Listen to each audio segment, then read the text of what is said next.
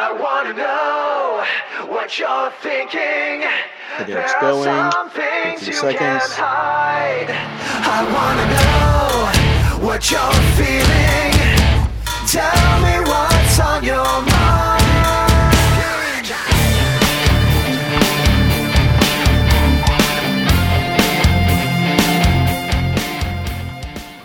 Hello, everyone. Welcome again to another episode of Front Row Negative, the podcast.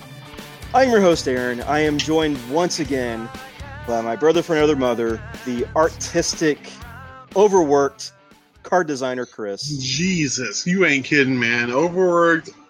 I can't say underpaid, but sporadically paid for this stuff, and still waving that Poncho's flag no matter what, man. Yeah, you can keep raising that Poncho's flag. You know, the only thing that's going to be coming is disappointment. So, how are you doing this week? It's been a full week. How are you doing? Oh man, exhausted as always. I'm living the gimmick. I honestly, man, I've got so much work that there's just never enough hours in the day, man. And I mean, I know you and I have talked about it. It's not going to change. We're going to be tired until we die because I'll be late for everything. I'll be late for my own funeral. But no, I'm actually all of that will be for worth it, because tomorrow night at 7:15 my wife and I will be boarding a plane to Disney World. That's awesome. That's awesome. Well, before you board the plane and you're already dabbing, that's so 14 of you. That's so 14 of you. Hey, before you board fellow youngins. Before you board, we have a podcast, and also we have a guest this week. And this week, our guest, because last week we had a really fun guest. It got a lot of good feedback. We got a lot of hits on that guest because he's a popular nerd. Nerds Unite and all that. Great guy, super fun. But this week we went from Nerds Unite to Nerds of Anarchy, and our guest, you can say that he's like a professional popcorn bucket collector. You can say that he's got more slabs than the local morgue hanging on his wall. He has, he's everywhere. You go to a convention, you're probably going to see him there. You go to a toy show, you're going to see him there. You go to the movies, you might see him buying popcorn and filling up his popcorn bucket in the lobby there. So we've got Bob Camacho on. Bob, how are you doing? Oh, I'm doing good, guys. Thanks for, bringing me on. I know you had the fun guest last time. Hopefully I'm a little fun too. I don't want to be a not so fun guy. So hopefully I'll be entertaining enough. So no, every guest we have is fun. We all the guests that we've had so far have been a lot of fun. We haven't had a bad guest yet. So hold on, wait, this is where I call it BOBCOMACHO. Right? There you go. See? I'm sorry, I had to get on my system. Apparently the Spirit Squad is here tonight for all your wrestling fans. Oh yeah. But what's up, man? Thanks for bringing me on board, guys. And no problem. Yeah, man, I'm just here, and like you said, I'm pretty much everywhere. I mean, we're all everywhere, and I'm like the Waldo, I guess, of the nerd community. You can always attempt to look for me, and I'm there, and you'll find me. But no, it's like that episode of Tiny Toons where like there's that one where they're doing yearbook and the award for most pictures, and like it was it the little boy with like the blonde hair was in every picture in the yearbook. Yeah, and it turned out to be Buster Bunny, like in costume. I mean, well, that's you. You're everywhere. Yeah, you're pretty much. But there'll be times I'm at a toy show and you're like, I check my phone and it's like Bob checked in at this toy show. I'm like, wait a minute, where the hell is he? I don't see him. Where's he at? But then it's already too late. He's struck. Yeah. Hey, where's your popcorn buckets at? Hey, now Bob is here. If I haven't got a new popcorn bucket like in a while, so anybody listening got some popcorn buckets for sale, let me know. Well, Bob, here's the heads up. As you know, we'll be at the House of Mouse this weekend, and if I see anything, I'll hit you up and let you know. We're gonna have to bring our extra bags so we can bring a damn carry-on full of popcorn buckets back to Houston. PayPal ready. That's all. Right. Well, okay. So you're heading out this weekend? Yeah, we're flying out tomorrow night. Nice. Well, I'm actually heading over there next week. Okay. Like my second time, but the family's first time over there. We're going to hit up Disney World. So nice, dude. Yes, awesome. Nice. Can't wait. Very nice. There we go. Dole Whip nachos. Right. Dole Whip nachos. So To start off, I've got to ask. We'll kind of jump into a lot of other things first. Of course. But you are the co-creator, or one of the creators of Nerds of Anarchy. Yes, that is correct. How did that come about? Because that went from like a small group, I think, of like 30 when I joined, to many, many more people added. Yeah. It's a couple of years back. I don't actually know how long it was. It's been some time, maybe like 4 or 5 years. Yeah. It's actually I want to say there's like 6 of us. My guys from Dallas. Okay. And we met actually at a Comic-Con in Dallas. I think it was Dallas Fan Expo. And we were just a couple of guys stuck in line waiting, to meet people. My first friend was Abe. He was the real good friend of mine. He's in the group, Abe Stanfield, one of the creators. Okay. Me and him met. We started talking. Every time we went to the con, we were always in the same line, just talking. Long story short, that's just all the other guys kind of came in. There's Marco, there's Alfredo, Chris Wiggins, Paul, and then Tommy. Basically, we just all met in the J. Scott Campbell line. Just waiting. I don't know if you guys ever hung out with him, but he takes forever. So we were just waiting in line talking. Yes. That's where it all started, and after the con, we were like, hey, let's, we exchanged numbers. I don't think were we on Facebook? I don't know if we were on Facebook at the time, but anyway, we exchanged numbers and we just kind of started a group chat then, and it's kind of evolved. We took it to Facebook. And then it just evolved from there. We met so many different, interesting people from the group, man. It's been a wild ride, honestly.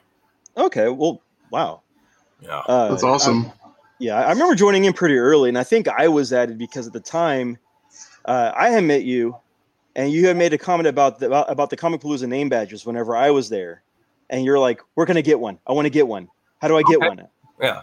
And I was like, well, I'm staff. It's what it is. And then the following year, I had this giant license plate looking badge that was like a Flavor Flav like time clock with the maps and times and everything. And you're like licking your lips off the side, like, man, I like that badge. Right? What you got going down? I like that badge. Well, I might still have mine. Oh my god! Mine's on the floor over there. My kids play with my old ones. They're on the floor. Yeah. But yeah, I remember I was at it and I would go in there and check. And I know for a while, like it was like half the Comicpalooza staff was in that group. And looking back on it, even then I was like, man, hope nobody says anything bad about Comicpalooza. And sure enough, every so often somebody would take a pop shot, and turf wars started happening. And there's always that one person that starts something. I know, yeah. And it's like NOA versus CP in there, and I'm just kind of standing back eating popcorn, just watching all the fighting going down. Michael Jackson meme. Yeah. Comicpalooza, come out to play. Pretty much, yeah. It's always like that. But I just remember being there, and it's always a lot of fun. I've met a few people in there. Yeah. That I know that I also recognize from other groups as well. Mm-hmm. And I've talked to a few, like I've done tradings, like figure tradings. I've done other things where I've met at shows. Yeah. But I think the one thing that I think me and you kind of connected at, and this was before Halo Fest that we kind of hung out at. Oh yeah. Was I had posted my Disney finds for whenever I took the family to Disney. Mm-hmm. I was like, hey, I just got this thing. This is awesome. Check it out. How nerdy is this? And it was the AT-AT popcorn bucket from Disney. Oh, yes. Yes. And not even 20 minutes later, I get this message. Someone slid into my DMs. Hey, man, how much? Yeah. And I'm like, what are you talking about? How much? Yeah, I'm like, I had to have it. I want that. And the thing is, like the whole day, I'm like, I've worn that thing across my chest. I'm walking it like a dog because it looks like a little pet dog. Mm-hmm. People are asking where I got it from, and I'm pointing them to the different directions and everything. Mm-hmm. But I was having so much fun with that thing. And that's when I discovered, okay, who's this Bob Camacho guy? Okay, you want it?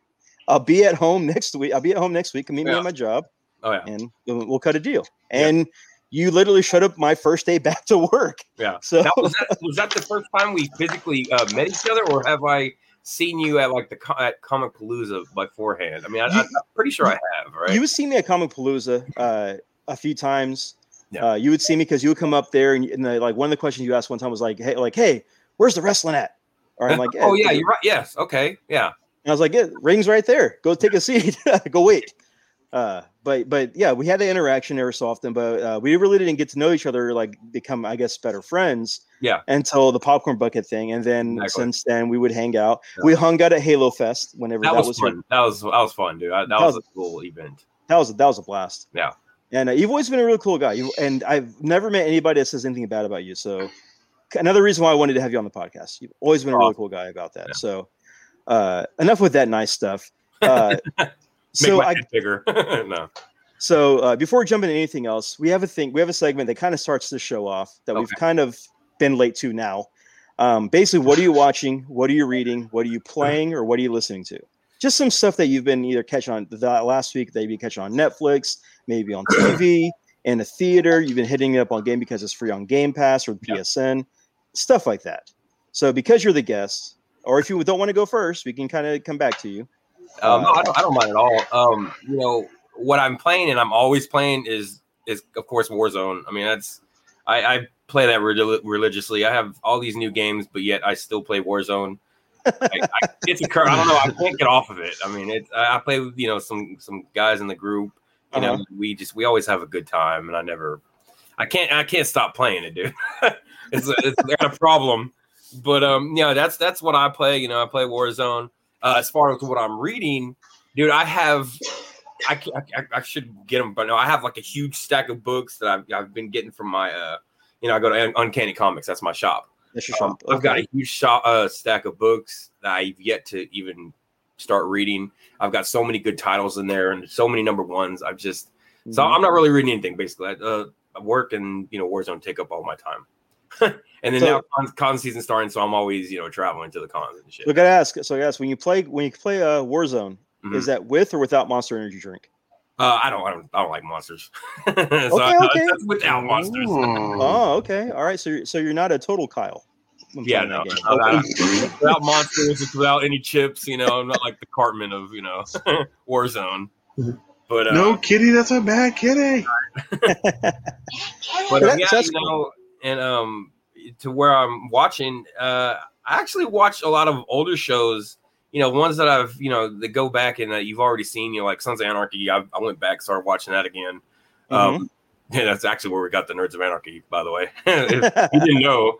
But, yeah, so I went back to that. Yeah, I know, right? Watching Rick and Morty, of course. I got the Rick and Morty new episodes out, watching that. Just started watching the American Horror Stories, the spinoff. It's pretty disturbing and cool at the same time. So I know you like horror stuff, I don't know if you've jumped on it yet, but it's pretty cool. I know a few horror movies here and there. I've watched a few of them. Just a little bit. Just a little bit. Just a little bit in my life. I will say, since you mentioned Sons of Anarchy, have you started watching Mayans?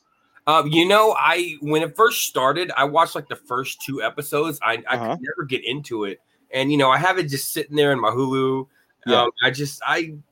I don't know, man. I just can't bear to really get into it. I'll say what you're experiencing with Mayans, I experienced with the Sons of Anarchy. It took me to get to episode 5 to finally really get into Sons of Anarchy. Oh, okay. With Mayans, I was hooked by episode 3. Okay. I was hooked by episode 3, and I think to be honest, and I've mentioned this before on the show, I think while Sons had better overall actors,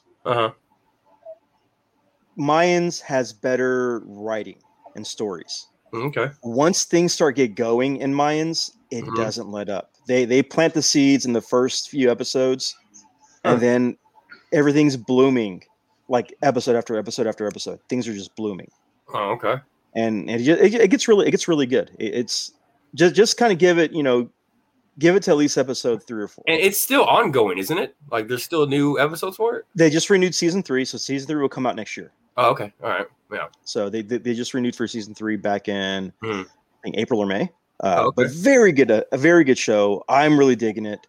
And it's just a lot of fun to watch. And real quick, going back to the Sons of Anarchy and then of course the Nerds of Anarchy, the real quick story where that our name came from, of course, Sons of Anarchy. Our friend and our other admin Alfredo, he's a huge fan of Sons of Anarchy, and we were all like, hey, let's move it over to Facebook. And I was making the page like I always do, And I was like, man, I'm stuck on a name, guys. I mean, I know we're nerdy and blah blah blah. What the heck can we even call ourselves? And he was just sitting there watching Sons of Anarchy at the time, and he was like, hey man, how about like something of anarchy? And I was like, hey, we're a bunch of nerds. It's nerds of anarchy, and that's where the name came from. He's watching it, and I was like, nerds, let's do that. Okay. So it worked. That's pretty cool. I mean, and again, it's got a lot of group. It's a big group. A lot of people are in it. Lots of people, like, if you need to find anything out, you can basically ask a question in a group, and you'll get a straight answer, from several people. Yeah. Trying to help you out. Now there are some trolls like whenever group, but this one, it's a lot of fun. It's definitely a lot of fun. Yeah. And especially this week with all the San Diego and the Comic-Con posts and releases and updates and leaks that have been happening, everybody's excited about everything that's coming out. Yeah. Like the toys, the figures, and everything. Man, that slaughter. Today pissed me off with that. But we'll get into that later, though. We'll get into that later. So, is there anything else that you've been watching, or like, have you been to the movies or anything since the reopening? We haven't been to the theaters yet. Of course, I think the last one I watched was, we watched Black Widow. Yeah. That was pretty good. I liked it. I was actually surprised. I don't know. Have you guys seen it? I've not seen it yet. Chris seen it? Okay. Well, I don't want to, ruin anything, but I mean, it was good. I didn't think it was going to be as good as I thought. Okay. I was shocked. I do want to see it. I don't really care for spoilers on this one, just because the Black Widow, I know it's going to be a super action movie. It's going to be like, high octane, kind of like Winter Soldier was. Yeah. But I don't really mind the spoilers, just because there's nothing that I want to be surprised about with Black Widow. Okay. There's no characters that I know that are involved that will surprise me. So she survives. She makes it. I will say, if you have been watching like Captain America and Winter Soldier, and like Loki and all them, then there is a little nice surprise at the end of Black Widow. No character on there. Oh that's true. Pretty much puts them all together, which is really interesting. But I mean, if you don't mind spoilers, I mean, I really don't want to accidentally. No, I don't mind the spoilers. I mean, we could put up a spoiler warning. Basically skip for the next 30 seconds ahead. Just if you haven't seen Black Widow and you've been following Falcon and Winter Soldier, there's just wait to the end. An MCU movie, of course, is going to be something at the end for just watch it and take a look at it. It's a nice little character on there for you. Okay. Oh yeah, man. But I will say this though. If I get spoilers from Doctor Strange and the Multiverse of Madness, I will cut a bitch. I'm very much looking forward to that. I mean, the end of Loki was very, that was awesome. That basically sets up the next 10 years. Yeah. I mean, Loki was great. But you don't understand. This is Sam Raimi coming back to semi-horror in the Marvel universe. Yeah. For a second semi-horror themed movie in the Marvel universe. Yeah. We tried that with New Mutants. I enjoyed New Mutants. I know a lot of people did not like it because they didn't understand the characters. Mm-hmm. I thought it was great. I thought it was good. We had that was the biggest problem, dude. I'm sorry. Let me interject on that. I did also enjoy New Mutants. I have a pretty extensive knowledge of comics. Not that I'm trying to brag or anything, but from the place of business that you cannot name yet. Exactly. But yeah, man, like the most people that were bitching were the people that had no idea. Yeah. Like who these characters were, and then like the love interests and everything. They're like, Jesus Christ, it's still 2021. We still got to explain to people that people can do stuff without their fucking approval. But like, oh, she kissed so and so, and she kissed her. Is like, yeah, well, if you read anything, you would know that, but you don't. Your knowledge is literally based on nothing but movies and TV because you have no patience. You don't read nothing. Just wait in 15 years when the Alpha Flight movie comes out with North Star. Oh my God, their heads will explode. just wait for that. Like people, they go, "Oh my God!" Yeah, I'm shocked and appalled. I'm getting in my space car and I'm flying back to Alpha 5.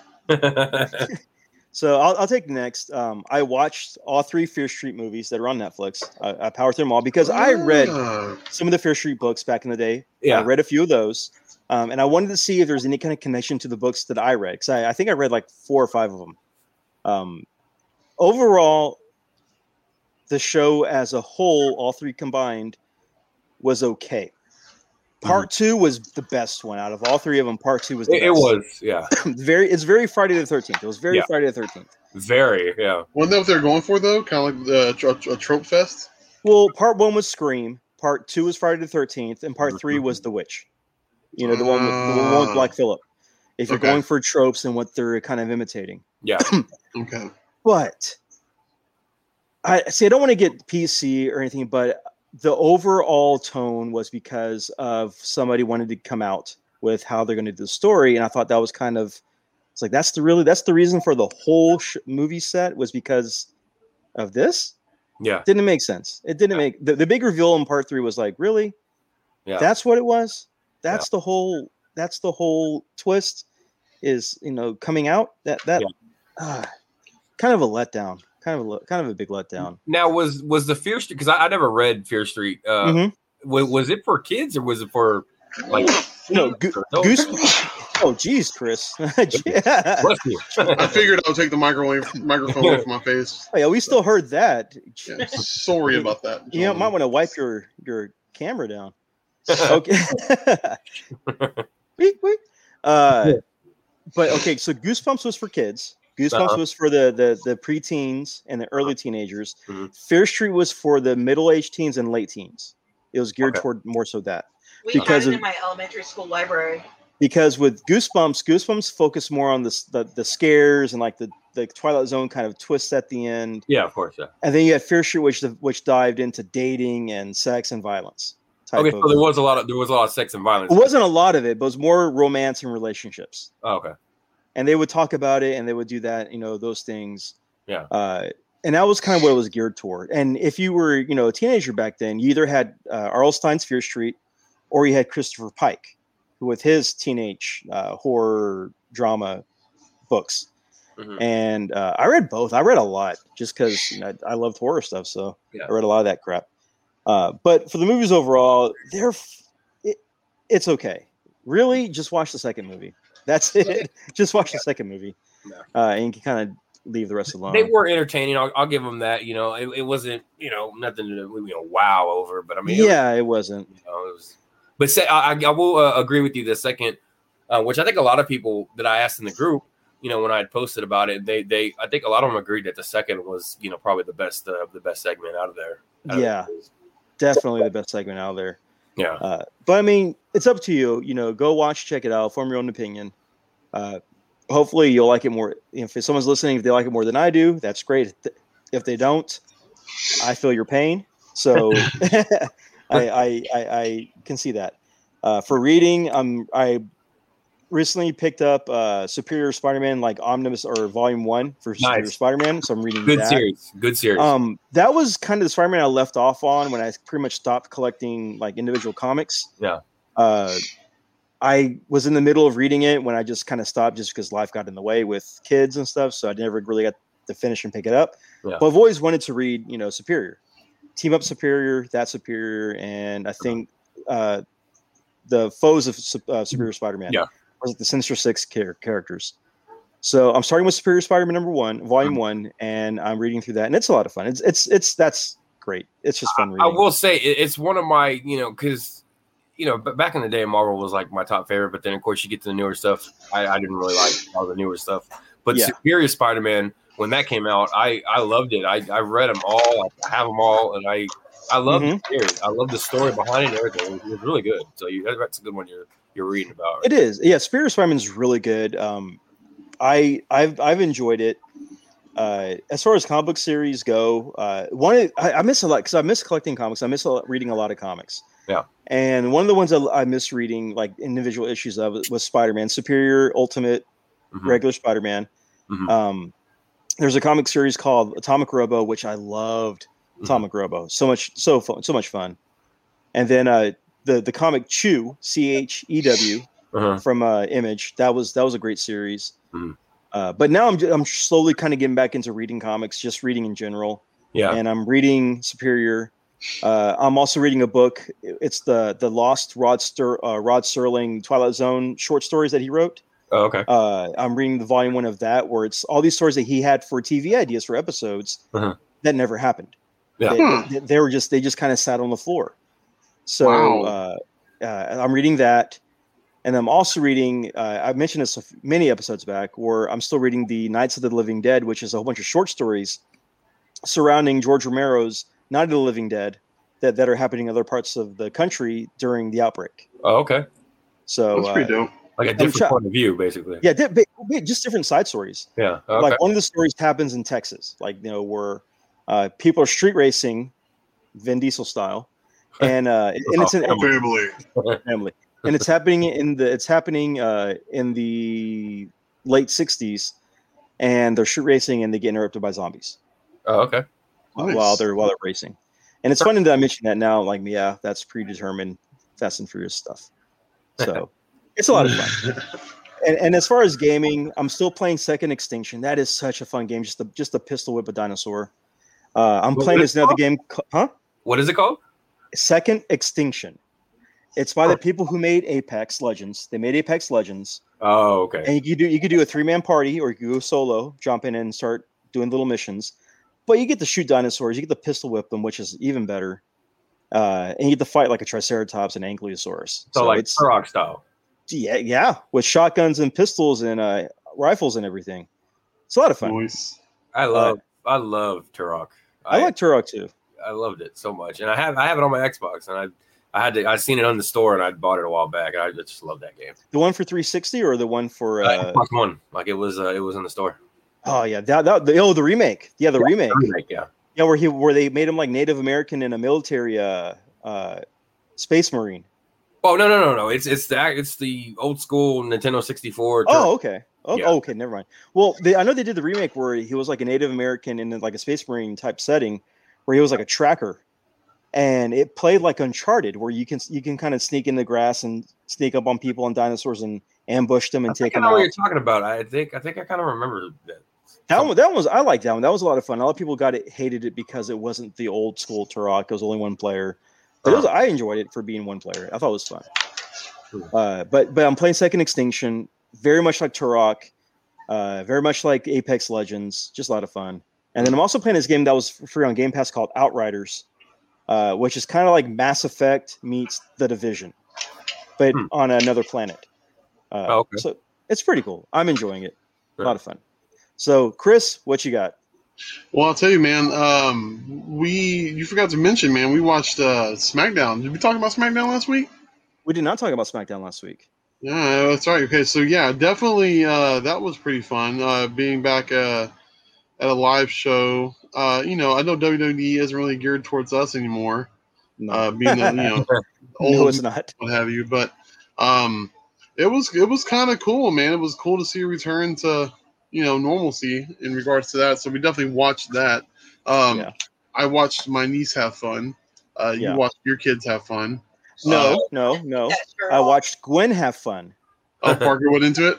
Parker did not like being there. He wanted to leave about 30 minutes after we got there. He was done. He did not care anymore. Oh. There's no monster trucks. I mean, come on. Pretty much there's no monster trucks there. He's like, what kind of garbage is this? No, but that was cool, man. It was, I never thought I would say this, but it was cool to see Cena come back. At least somebody that, I recognize or, can be slightly entertained by. That was interesting. And, that was definitely fun. We definitely had a good time doing that. And we talked about AEW, didn't we? Yeah, we did. Yeah, we talked about AEW last week with Sully. Cool. That's right. Watching, reading, and playing. You know what? On Disney Plus, they have that new series. It's like 5 or 6 episodes where it goes behind the scenes of different rides at Disney, and it kind of gives the history of them. Yeah, that was really cool. Okay. Oh wait, that's not the Imagineers. The Imagineers. No. This is different. Imagineering is kind of a swooping, all-encompassing story of Disney. Period. Whereas, what's it called? Inside the Magic? Is that what it's called? No, behind the attractions. It's basically toys that made us for Disney rides. Okay. Nice. Okay. Yeah, that was super dope. And so I've been watching those and my usual, listening to my usual, true crime podcast and, wrestling podcast. And I got to ask, because I put this in our group chat. Did you listen to Talking Shop with Orange Cassidy and Wheeler Yuka. Of course. Yeah, dude. No, I mean it's the Talking Shop. Bob, I don't know if you listen to Talking Shop at all, but are you familiar with the current wrestling product, like Bullet Club stuff and all that?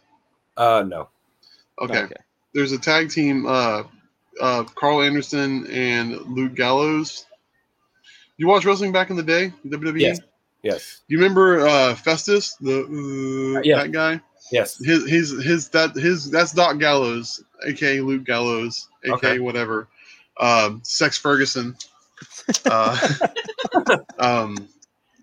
They have a podcast, and they literally, it's called Talking Shop, and they literally just talk shop. They talk wrestling business, and they talk crap and all kinds of stuff. And that's one of the better podcasts on there because they just ham it up really well, man. They're just what they call hoots and good brothers and whatnot, and they have a good time and mess around. So it's pretty awesome. Huh. It's really funny. They do voices because they both do impressions. But Luke Gallows does an impression of the Fink from old school WWF. Yes, and he's perfect. And then he does an impression of Toothless Stone Cold, which is even better. So definitely plug like each episode is like maybe like 30 minutes long, if even that. And it's just straight up comedy. It's just comedy gold. If you love wrestling, just go and watch that. Definitely. Definitely check that out. And I guess since we're talking a little bit about wrestling, I guess something that we have been watching this whole week since last weekend, a lot has happened with wrestling. You ain't kidding, man. We can just kind of quickly go through that. Me and Chris, with our selective families that we went to SmackDown Live, had a lot of fun. For me, it was like another episode of SmackDown just live this time, even with Cena there. So then that happened. Oh yeah, and Bacon's favorite came out, and twice I in the literally night. got in trouble at rehab. You know, nobody told you to stand up and jump around, especially on a slippery floor. Nobody told you to do that. Oh my god! So we were there. That happened. Finn Balor, which is Bacon's favorite. She nearly lost her goddamn bacon bits over that. Oh wait, go listen to the second ever episode. Is it the second episode? Yeah, second episode. Christmas gift. Yep. So she lost her bits. Finn Balor comes out. He debuts. Abs everywhere. He's got abs on top of abs. He's officially on SmackDown. That happened. The next night on Impact's pay-per-view, it had AEW champion Kenny Omega fighting the challenger Sami Callihan for TNA Impact. Omega retains, but that's not what everybody's talking about. What ends up happening is the current Bullet Club leader comes into the ring and confronts the old Bullet Club leader, Kenny Omega. Yeah, man. So, and this is a big deal because this is some groundbreaking shit, Bob. I don't know if you understand because New Japan has sent over Bullet Club members, but they're kind of like the lesser mid card level wrestlers over. They sent them over like ELP, El Fantasmo, Tanahashi, Chase Owens, Kenta has come over, Hukalia, and now this is the leader. This is like New Japan employee Jay White, Switchblade Jay White shows up, and that's kind of people are freaking out because of that. That's kind of a big deal. And then fast forward to Sunday night, Cena comes back. And then because everybody who's debuting in other companies, Monday Night Raw, we get back in. We get back. Whisker Biscuit himself, Goldberg, shows up on Raw. Guy. Basically, he looks like Santa's sleigh now because of his age and that white beard. I mean, he's not cosplaying anymore. He's not cosplaying anymore. He is Santa's sleigh. Yeah. He shows up. I forget. Didn't somebody else show up on Raw? I'm forgetting. Did somebody else return? Oh, Keith Lee. Yeah, another wasted return. Yeah. Keith Lee returns. Who'll probably be featured in Endeavor soon. Oh yeah. And the NXT champion debuts on Raw and loses to an old washed up Jeff Hardy in like a minute and a half. But we had another debut. Jeff re-debuted his old theme song that everybody wanted to bring out. No More Words. That made the appearance. And then that's pretty much it for wrestling. I'm happy I met him the other day. Who? Speaking of Jeff Hardy. Jeff Hardy? Yeah, that's right. You did. He had that little appearance, I guess, because he has a band, right? I didn't even. Yeah. I didn't even. Pure Oxygen. Yeah. Yeah. Wow. Okay. But yeah, speaking of Jeff Hardy, yeah, I mean, I met him, and I was always a fan of him. Him and his brother, back in the day. And like, I mean, I didn't want to cut you off. I'm just saying, he was really nice to meet. No, that's cool. My son is a big Jeff Hardy fan, and I think that's why he was bored at SmackDown, was because he was hoping Jeff Hardy was going to be there, and he wasn't. And he was like, "Yeah, I'm done. Jeff Hardy's not here. I'm done. I don't care." Oh, so he just didn't care anymore. But that's really cool that you even got to meet Jeff. I still haven't got to meet Jeff. I've met Matt like twice, but I haven't met Jeff yet. Nice. So it was one of those events that kind of pop up on Facebook, and I was like, "Oh shit, really?" I mean, I didn't, and it was just he went to like Dallas, Austin, and San Antonio. Yeah, the Texas tour. I caught him up in Austin. That's really cool. That's really cool. So before we and of course, let's talk some Loki now, because we didn't get to do this last week. Chris, finally, you have watched the final episode of Loki. Yes. Yeah, about time. What did you think? I'm telling you. What did you think of the final episode? I've heard mixed reviews from people. I know that in the age of instant gratification, people now are more akin to wanting everything for nothing right now. Give it to me. I don't want to wait. I'm impatient. Everything's at the snap of a finger. I want it all. I am not like that. I'm not like that. I've never been like that because, God forbid I get a little bit of story and a little bit of build up to invest me in the next 10 years of movies. The people who griped about He Who Remains, which we all three know that, if we're putting two and two together, this is not his last hoorah or his last incarnation of who we're going to see. Which is interesting because he's going to be Kang. I mean, obviously he's a variant of Kang. I think maybe he was more of a subdued Kang. And my theory here is that he was put there by an evil Kang or a Kang we haven't met yet. Because I don't think people are ready, man. Kang is chaotic. Kang just wants to control everything. And I will semi-agree with you on that, and the reason I say that is because first Kang that we met, the He Who Remains, he made it predominant that there were 3 timekeepers. It was 3. It wasn't just 1; it was 3. The ending of Loki, we got the single, where it's all about him. So I'm thinking that Evil Kang didn't put him there. Now we're getting Evil Kang. We're getting the Conqueror. And I kind of made this hint last week. I was like, it's very Back to the Future. It goes from Twin Pines to Lone Pine at the end.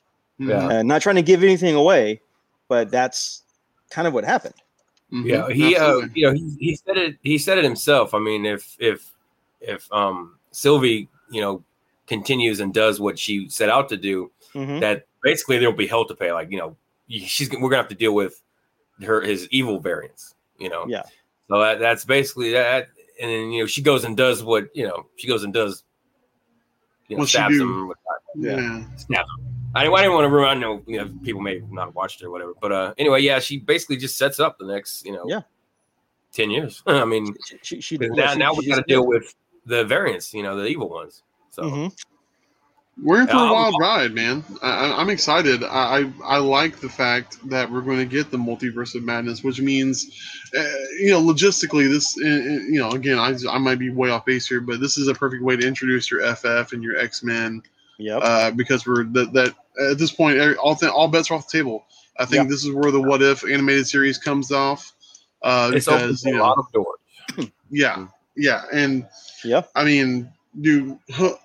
At this point, I don't know why anybody would be surprised that anything is possible. Well, that's why I said that the first episode of Loki, that woman walking in the background, that's Super Soldier Peggy Carter from What If. That's the What If variant of Peggy Carter walking in the background. Things are already man. starting to put into place. That's what I'm thinking. That's what I'm guessing. Dude, That's the my mouse has the money, and don't be surprised in like a handful of years that we end up getting DC versus Marvel amalgam movies. Yeah. With like, if we get a Dark Claw animated series, like the old Mhm. school Bruce Timm style, Yeah. come Hey, on, Justice League Avengers. man. I'm just The saying, JLA. like, Ready, man. I got the book ready.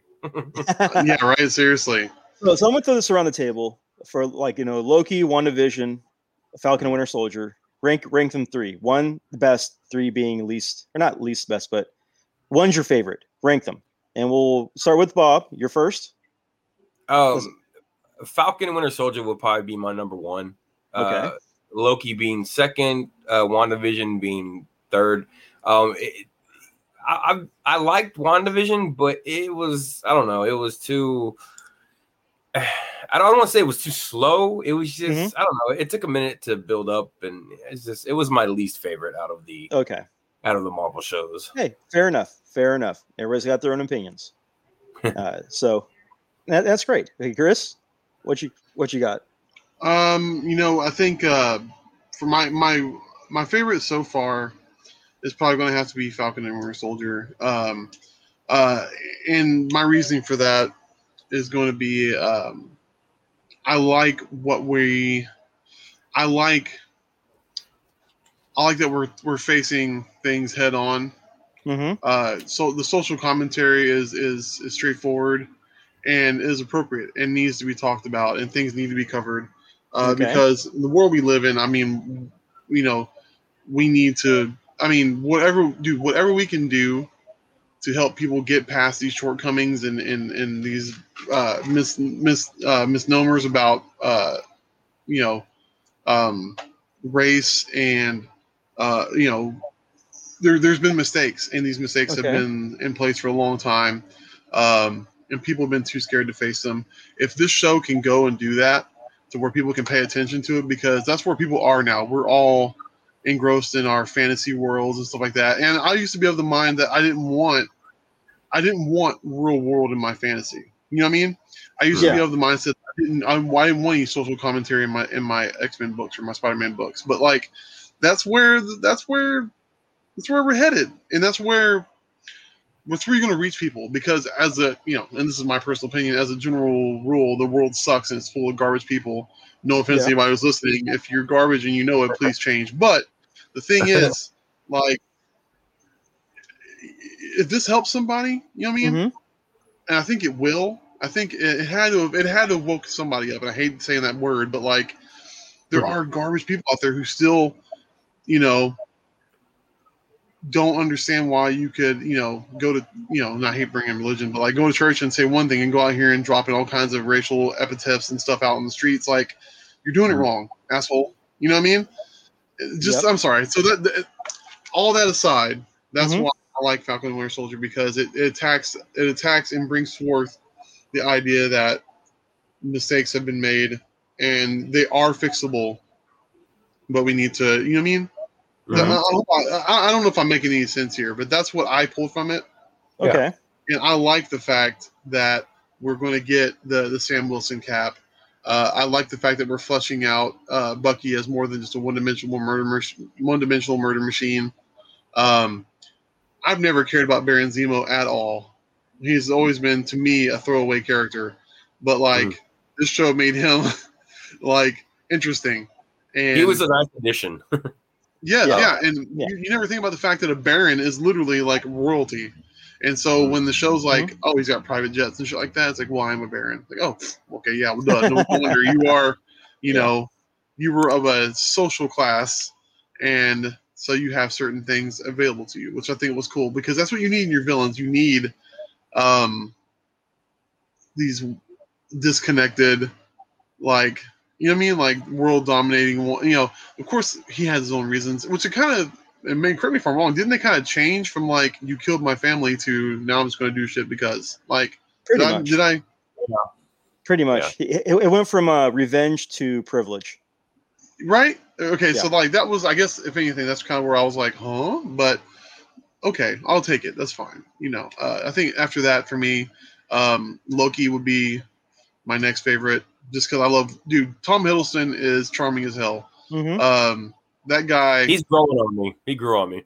yeah, dude. No lie. He's just, you know, I watched at work today. We were looking at a video of him doing an impression of Owen Wilson from 2013, and Yeah. he nailed his impersonation of Owen Wilson way before they even worked together. And Yep. I was like, yeah, okay, I get it. And I've seen videos of him dancing on talk shows and shit. I'm like, who the hell is this guy?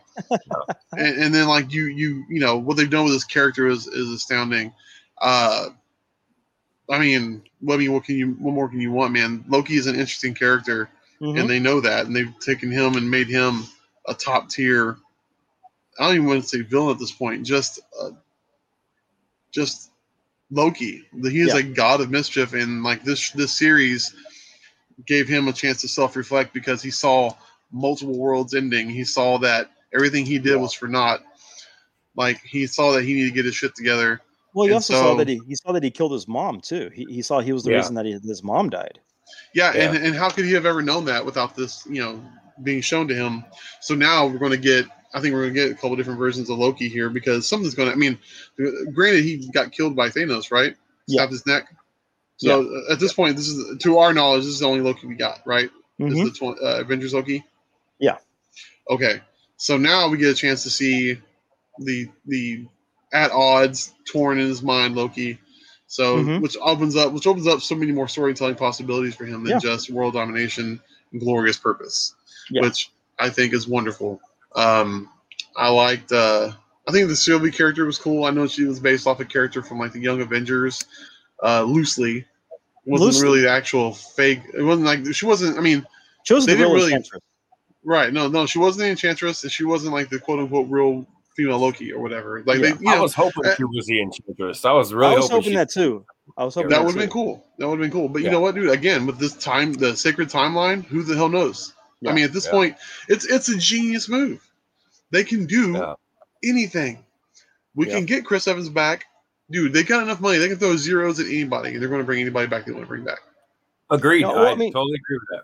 All they gotta do for Chris Evans is like, hey, we'll let here, come back to be Cap for two or three more movies, and we'll let you direct 3 movies of your choice, whatever you want to do. Yeah, That's- go make your Sundance films. We know you're an artist. We get it, but come back and get this money. I mean, he did Snowpiercer. Snowpiercer was Yeah. a good movie. Yeah, It was a good that movie. good. But Weird name for a movie, but yeah. yeah, When I think first it heard was- of that, I was like, "Is this a porn? What is this?" But like, upon further inspection, it's not the Hub Piercer. So, already the signed. bum piercer parody. Anyway, like, I really enjoyed that. Uh-huh. All the little nods to all the different things, the Thanos copter, all that random shit was really Yes. cool. That was very funny Easter egg. Yeah, dude, I was not Thanos prepared for that. We were watching, and I told Nicole, I said, "Can you rewind that for a second?" No, the Throg, Yeah. at the Yeah. in In the jar. the jar, Didn't yeah. the director say they had a whole thing where he fought Throg, and it just threw off the Yeah. show? They didn't put it in there. Yeah, where Throg beat up Loki.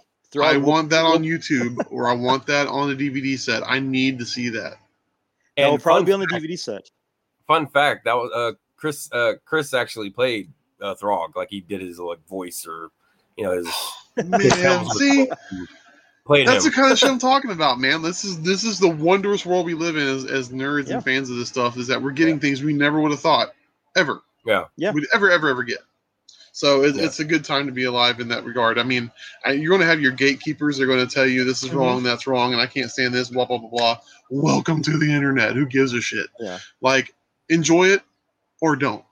You don't Well- like it? Don't watch it. Who cares? Piss off. Well, it's you like know? Kevin Feige. He says that he has a lot of things in the vault that they filmed that they haven't released. And one of the things that they released, I think it was a year or 2 years ago, was the alternate ending for Iron Man, where Nick Fury's walking, saying, "Do you want to join the Avengers Initiative?" And Fury says, to the fact, we've got spider bites, we've got people doing superhumans, green strong men, mutants.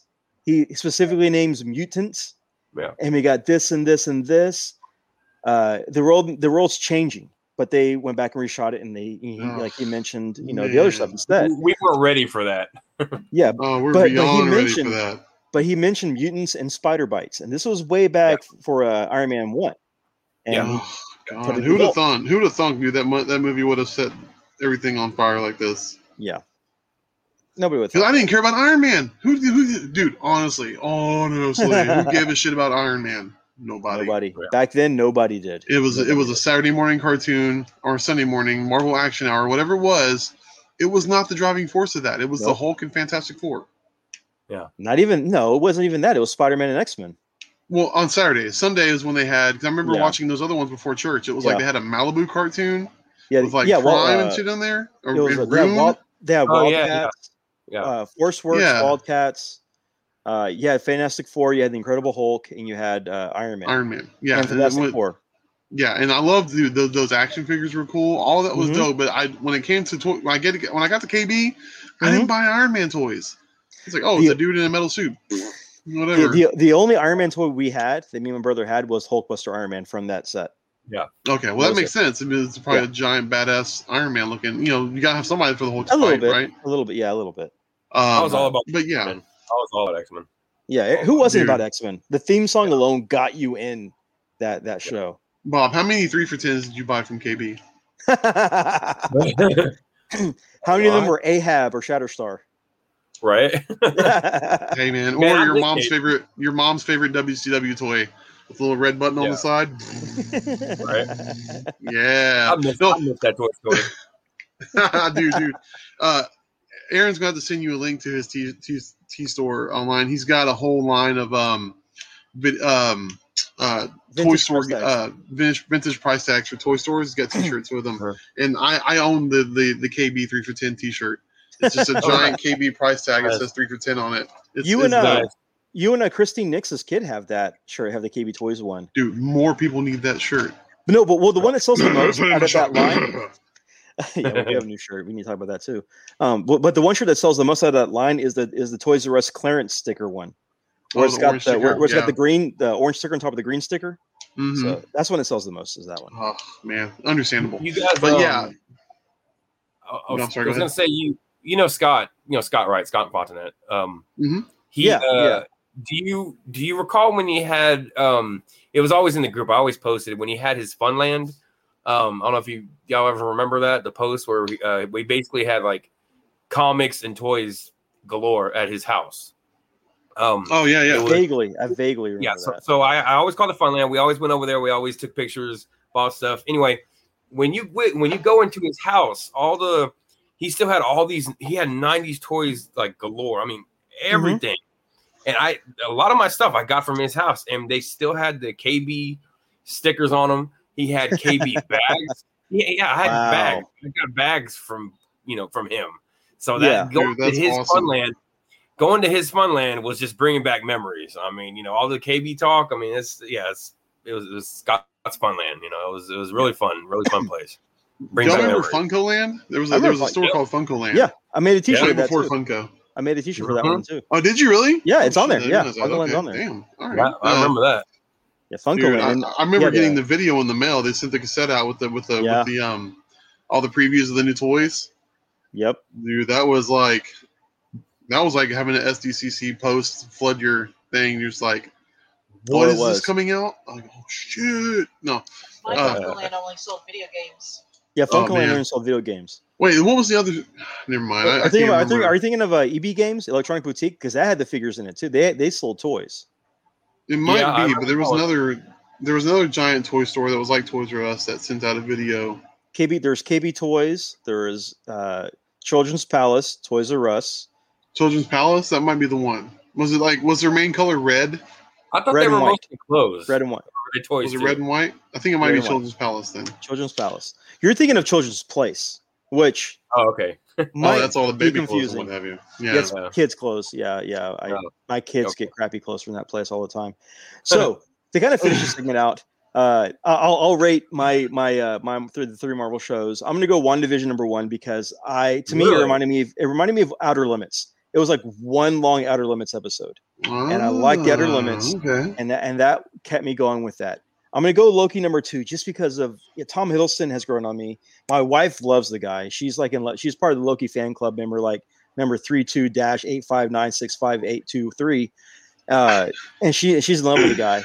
But I love the Easter eggs in that show. And then third, no disrespect, because I love Winter Soldier. I love the Stan. I forget his name. The guy who plays Winter Soldier. Sebastian Stan. Sebastian Stan, great actor, amazing.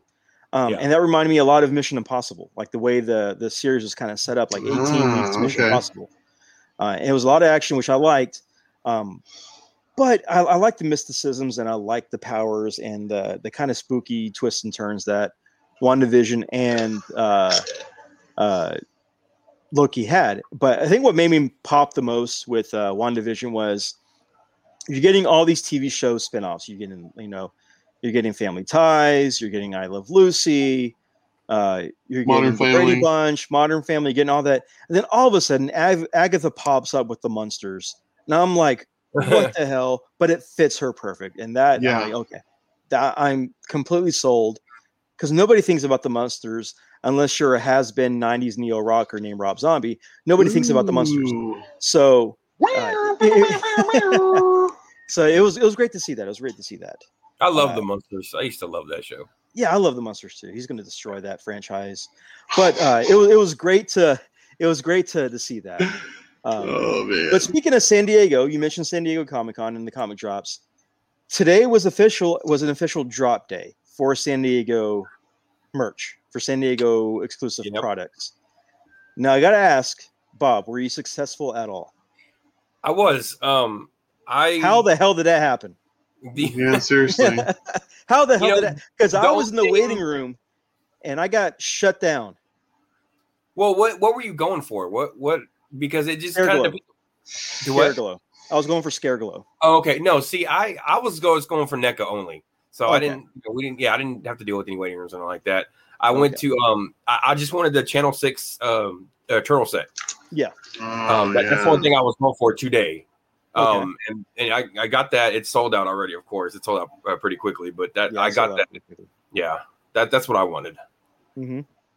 Chris, I'm sorry. Did you go after it or did you want it? Honestly, no, man. No.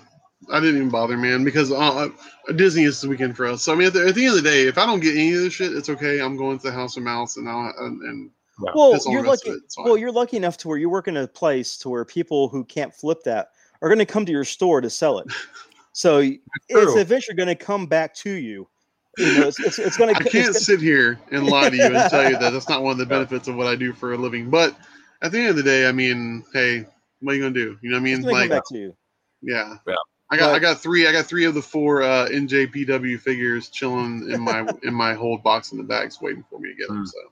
But I mean, I know former guest on the show, Rami, was also in the waiting line for Scareglow as well. Mm-hmm. And he said he logged in 10 minutes before, kept refreshing. He had one of them in his cart. He was filling out the information to check out, and it sold out. It put it out of stock in the middle of checkout. Yeah. Me, I was still in the wait room. I was still in the waiting room to get Scareglow. Yeah. And that sold out. They said it sold out in 4 minutes. The same with Sergeant Slaughter, that figure as well. So, dude, that was you were doing the Mattel, right? The Mattel. Yeah, I was doing Mattels. Yeah, I was doing Mattels. Trust me, I want that Sergeant Slaughter, but like at the end of the day, like you said, like it'll come around again. And that's the thing that I think a lot of us forget is that we go to enough cons and toy shows that it's all going to come back around again. None of this stuff stays. Not everybody who buys it is really interested in keeping it. Let's be real with ourselves. They want to make a profit, and I get that. And you know what? Like if I got to pay, if I really want something that bad, and I want to pay like $30 over and get it, then so be it. This is the collecting market. This is part of it. It's a part of his DNA, and it's hard to get away from it. And it's never going to stop. Yeah. I think at the end of the day, a lot of the collecting market is a fair amount of guys with the intent of just picking up stuff to flip it for a profit, which is fine. It comes with the territory. It does. But I think at some point, all the stuff, the buck stops somewhere. It's whenever the profit margin is gone, that's when the toy stops being moved. You know what I mean? Because if a guy sells it, he's like, oh, I'll give it to you for $30 over retail, and the guy buys it for $30 over retail, but he can sell it to his friend for $50 over retail. So eventually, Yeah. There's gonna be no more money. You can't squeeze any more pennies out of it, and then there it is. You know what I mean? Okay. I've been working in this industry long enough to see it happen, and you know, that's just kind of how it works out. Outside of just actual collectors who really want the stuff, those guys also exist, and my heart goes out to all the guys today that just got shitted on by it bots and all that crap. Man, it sucks. Like, you know, I just Kind of feel bad we didn't go after Sergeant Slaughter because the past 2 years we've gotten the WWE figures. Yeah, I got Slim Jim Mach and I got Mr. T. Thanks to my wonderful wife, she was able to secure those This for would me. have been the 3rd year in a row. Yeah, but that's okay. Like, it's, you know, there's plenty more stuff coming down the pike. I mean, what are you gonna do? So let's play a quick game here. We did this last week with the eBay. Scareglow. I'm going for sold in the US, not anywhere else. What do you think the cheapest amount is? Bob, do not check your computer. No clicking. You're just taking a guess. It's Price is Right style. Higher. What was his retail? Retail, I believe, was $35 for retail. Okay. You're going for cheapest sold before shipping. Ooh, and that's now, right? Like that's right now today. Ooh, okay. This is panic buy. You were panic buying right now. All right, so if he was like $30, eBay's. So let me say, I'm gonna say maybe the cheapest was $130. $130. Chris, what you got? $100 bump. Woo! Yeah. $130. That's it. Yeah. For the SDCC, the new Scareglow, we're talking about that one. Yes, the Revelations, the He-Man Revelations. This was Revelations. This wasn't Origins. No, this isn't Origins. This is Revelations. Oh shit! I didn't pay that close attention to it. Jesus, man! Before shipping. Before shipping. I don't know, Bob. 130 seems high, but I could be wrong. I mean, I say 250. I've seen the minis. The minis were going for like 300 the same day. Okay, let me put it this way. They're crazy on eBay, especially that day, like an hour after it sold out. They're crazy, man. They're just... God, this is good. This is going to give me anxiety because a lot of people are making dumb decisions today. Yeah. Okay. Honestly, man, I'm going to say 80 before shipping. That's 100% bump and then some. Okay. And if you're a smart buyer, you're not paying more than 100% markup on something. It's going to come back. Oh God, I can't wait to hear this. The cheapest one that sold today, the day of sale, the day of pre-order for Scareglow, He-Man Revelations, $85. Oh. 85. Hey, what was the most? What was the most? I'm looking it up right now. And oh wow, it just keeps going. I would do 85. 85. That's before shipping. I would do that. The most expensive before shipping, $199.99. Yep. I was close. There's that one. Wow. You know, I like to thank the Academy. I'd like to thank all the people out there who put the effort into buying these things and paying way too much, way too fast. Wow. You know, I've seen it come and go, man. Like, you know, I'm an old vet. What can I say? Yeah. 85. Yeah. That's wild. That is wild. $200. Yeah. The Channel 6 panic box buy set, like crazy. I pulled it up on eBay just to see what it was going for, you know, after it sold out and all that. And I think the highest I saw was like when you bought it, it was like $160, $70. I think 160. But someone sold it for like 350 or whatever. I was like, damn. I mean, Jesus. This is for what? For what figure? The box for one set, figure. the turtle, Channel 6 the new set. Yeah, dude. Wow. Unreal. You know what? If that one guy in Dallas has another birthday party that's turtle themed, I'm buying a ticket and I'm going. You mean Austin? Was it Austin? Okay, I'm Austin. sorry. Yeah, it was Austin. Yeah, I'm going to that party if he has another one. Oh, that was pretty cool. So yeah, like all those dropped. Yeah, I was pissed that I didn't get Scareglow. That was one because I've never been able to find a Scareglow in the wild from Retro, from Origins, current things. Can't find Scareglow anywhere. Really? Nowhere. What's the difference? Okay, so is there going to be a regular release Scareglow like out in retail? Like not at all? Nope. Oh, okay. Wow. This is him. This is it. This is the only Scareglow for Revelations, unless they do like a battle damage, or unless they do like one that's like an Origins one. Not Origins as an Origins a series, but Origins as an origin for the character for the new cartoon show. This is it. This was it, and it kind of sucks. It definitely sucks, but man. Tomorrow is the Mondo exclusives, and I think something else is going up. But I know the Mondo. Man, that Wolverine though. Mondo, Gray Matter Art, and a few other companies are doing it too. I will say that X-Men Night of the Sentinels Mondo poster. Those posters look amazing. They do. As much as I want the figure's $200. Yeah, and I just can't get myself to pull the trigger on them. I mean, no. But the posters are beautiful, man. Even the He-Man poster is amazing too. That He-Man poster looks great. Yes, yeah. Is it a He-Man poster? Apparently. Yep. Yeah, it's a Revelations poster. Is the one I've seen online with all the characters on it? No, not that one. No, not that one. It is a different one. It does look very cool, but you're gonna be prepared to pay because it is very expensive. It is. I'm not prepared, sir. The mouse got our money. Yeah. Well, not at That's least what not. I'm trying to tell myself, but I just Yeah. Good But- grief. So, like, we'll kind of jump from today's loss, and the Bob's gain, his one game, but everybody else has lost today.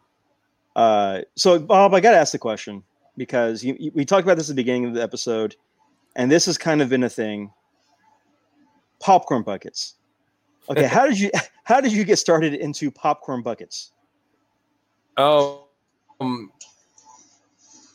like exclusive stuff, and I'm a sucker for any exclusive.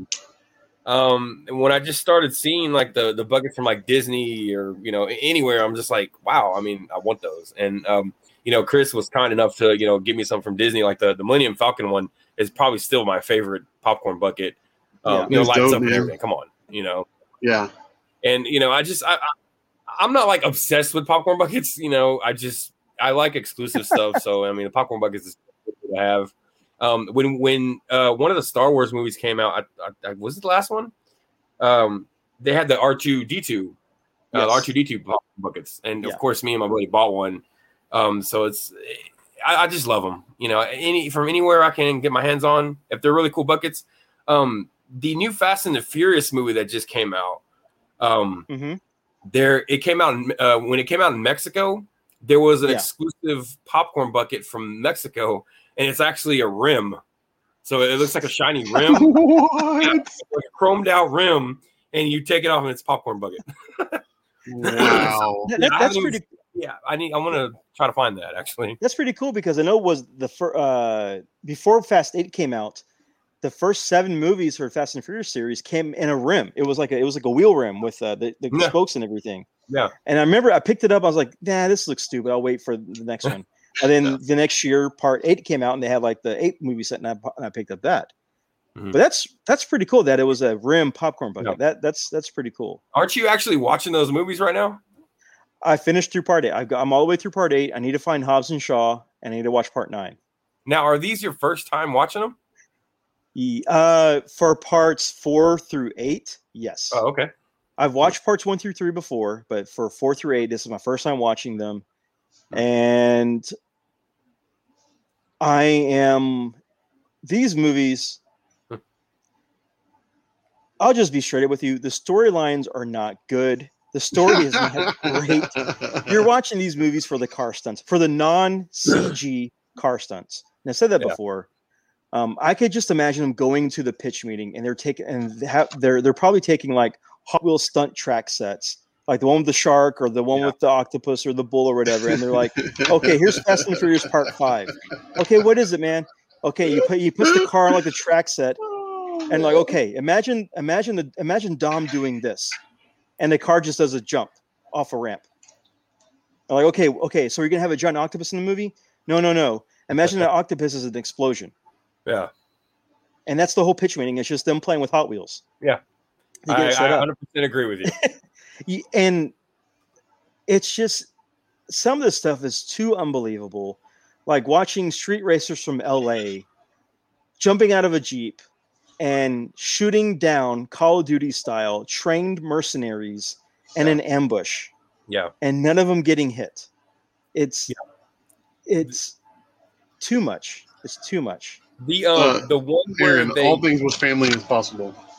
Yeah, the one where they went against the tank. I believe that was 7 or 8. I don't even remember which one that was. That was part 8. That was part 8. And you see Vin Diesel, of course he does other stupid things during that whole series of movies.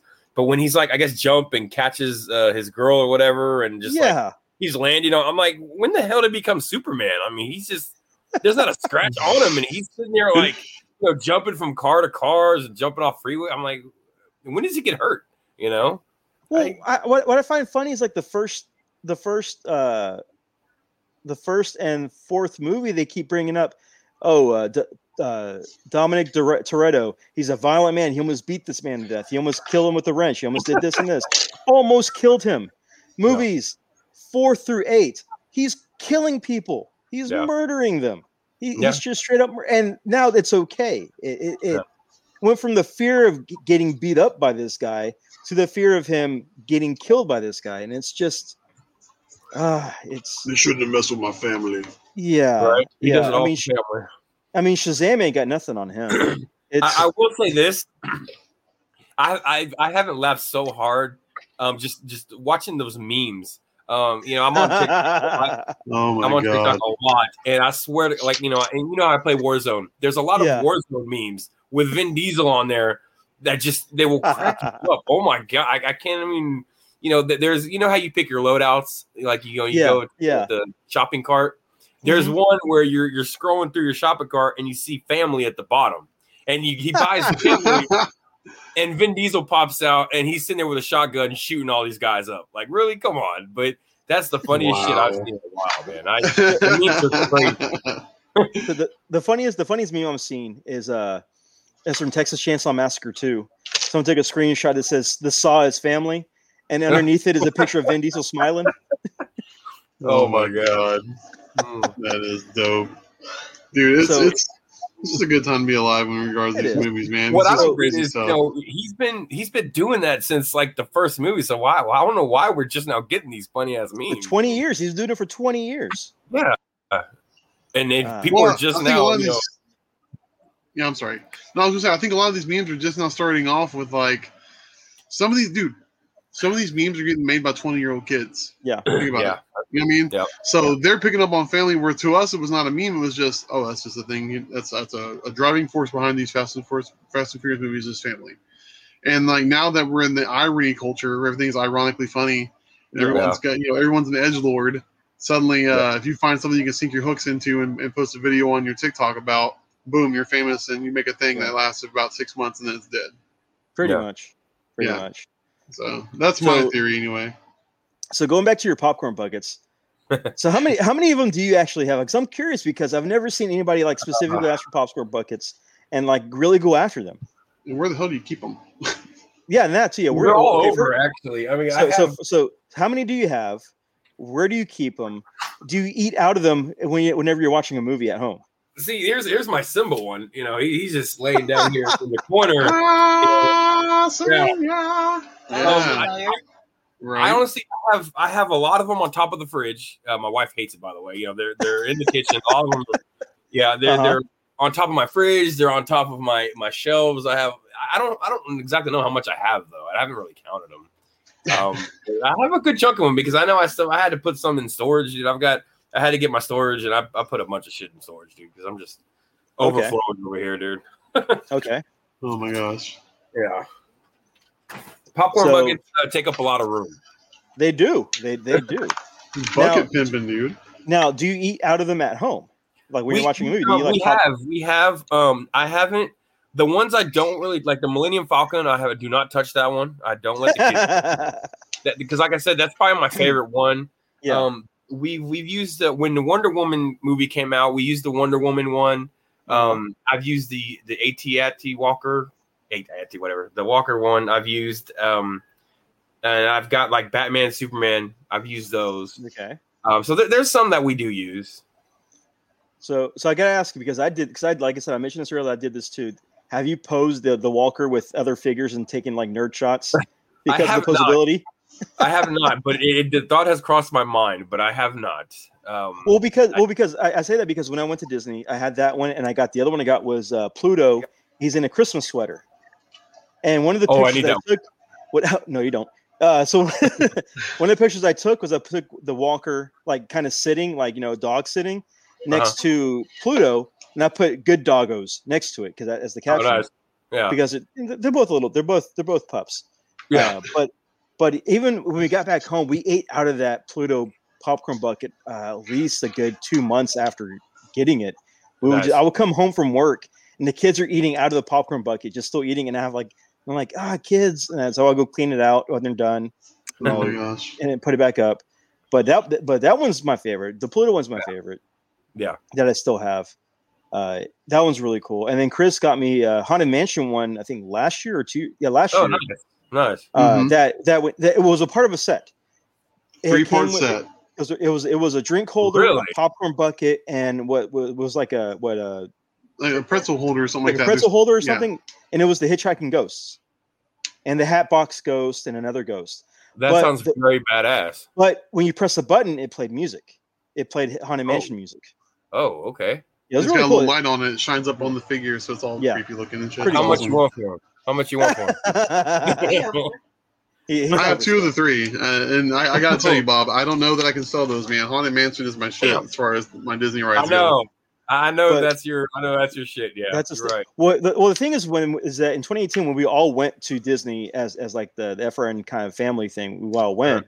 My mission was to get, because I like Toy Story, but I'm a big fan of. I guess my favorite is the Pizza Planet truck. For me, it's always Pizza Planet truck. Well, during that season, they had the popcorn bucket of the little alien from Toy Story. Oh yeah. And there are 2 different versions. There was a green sweater and a red sweater.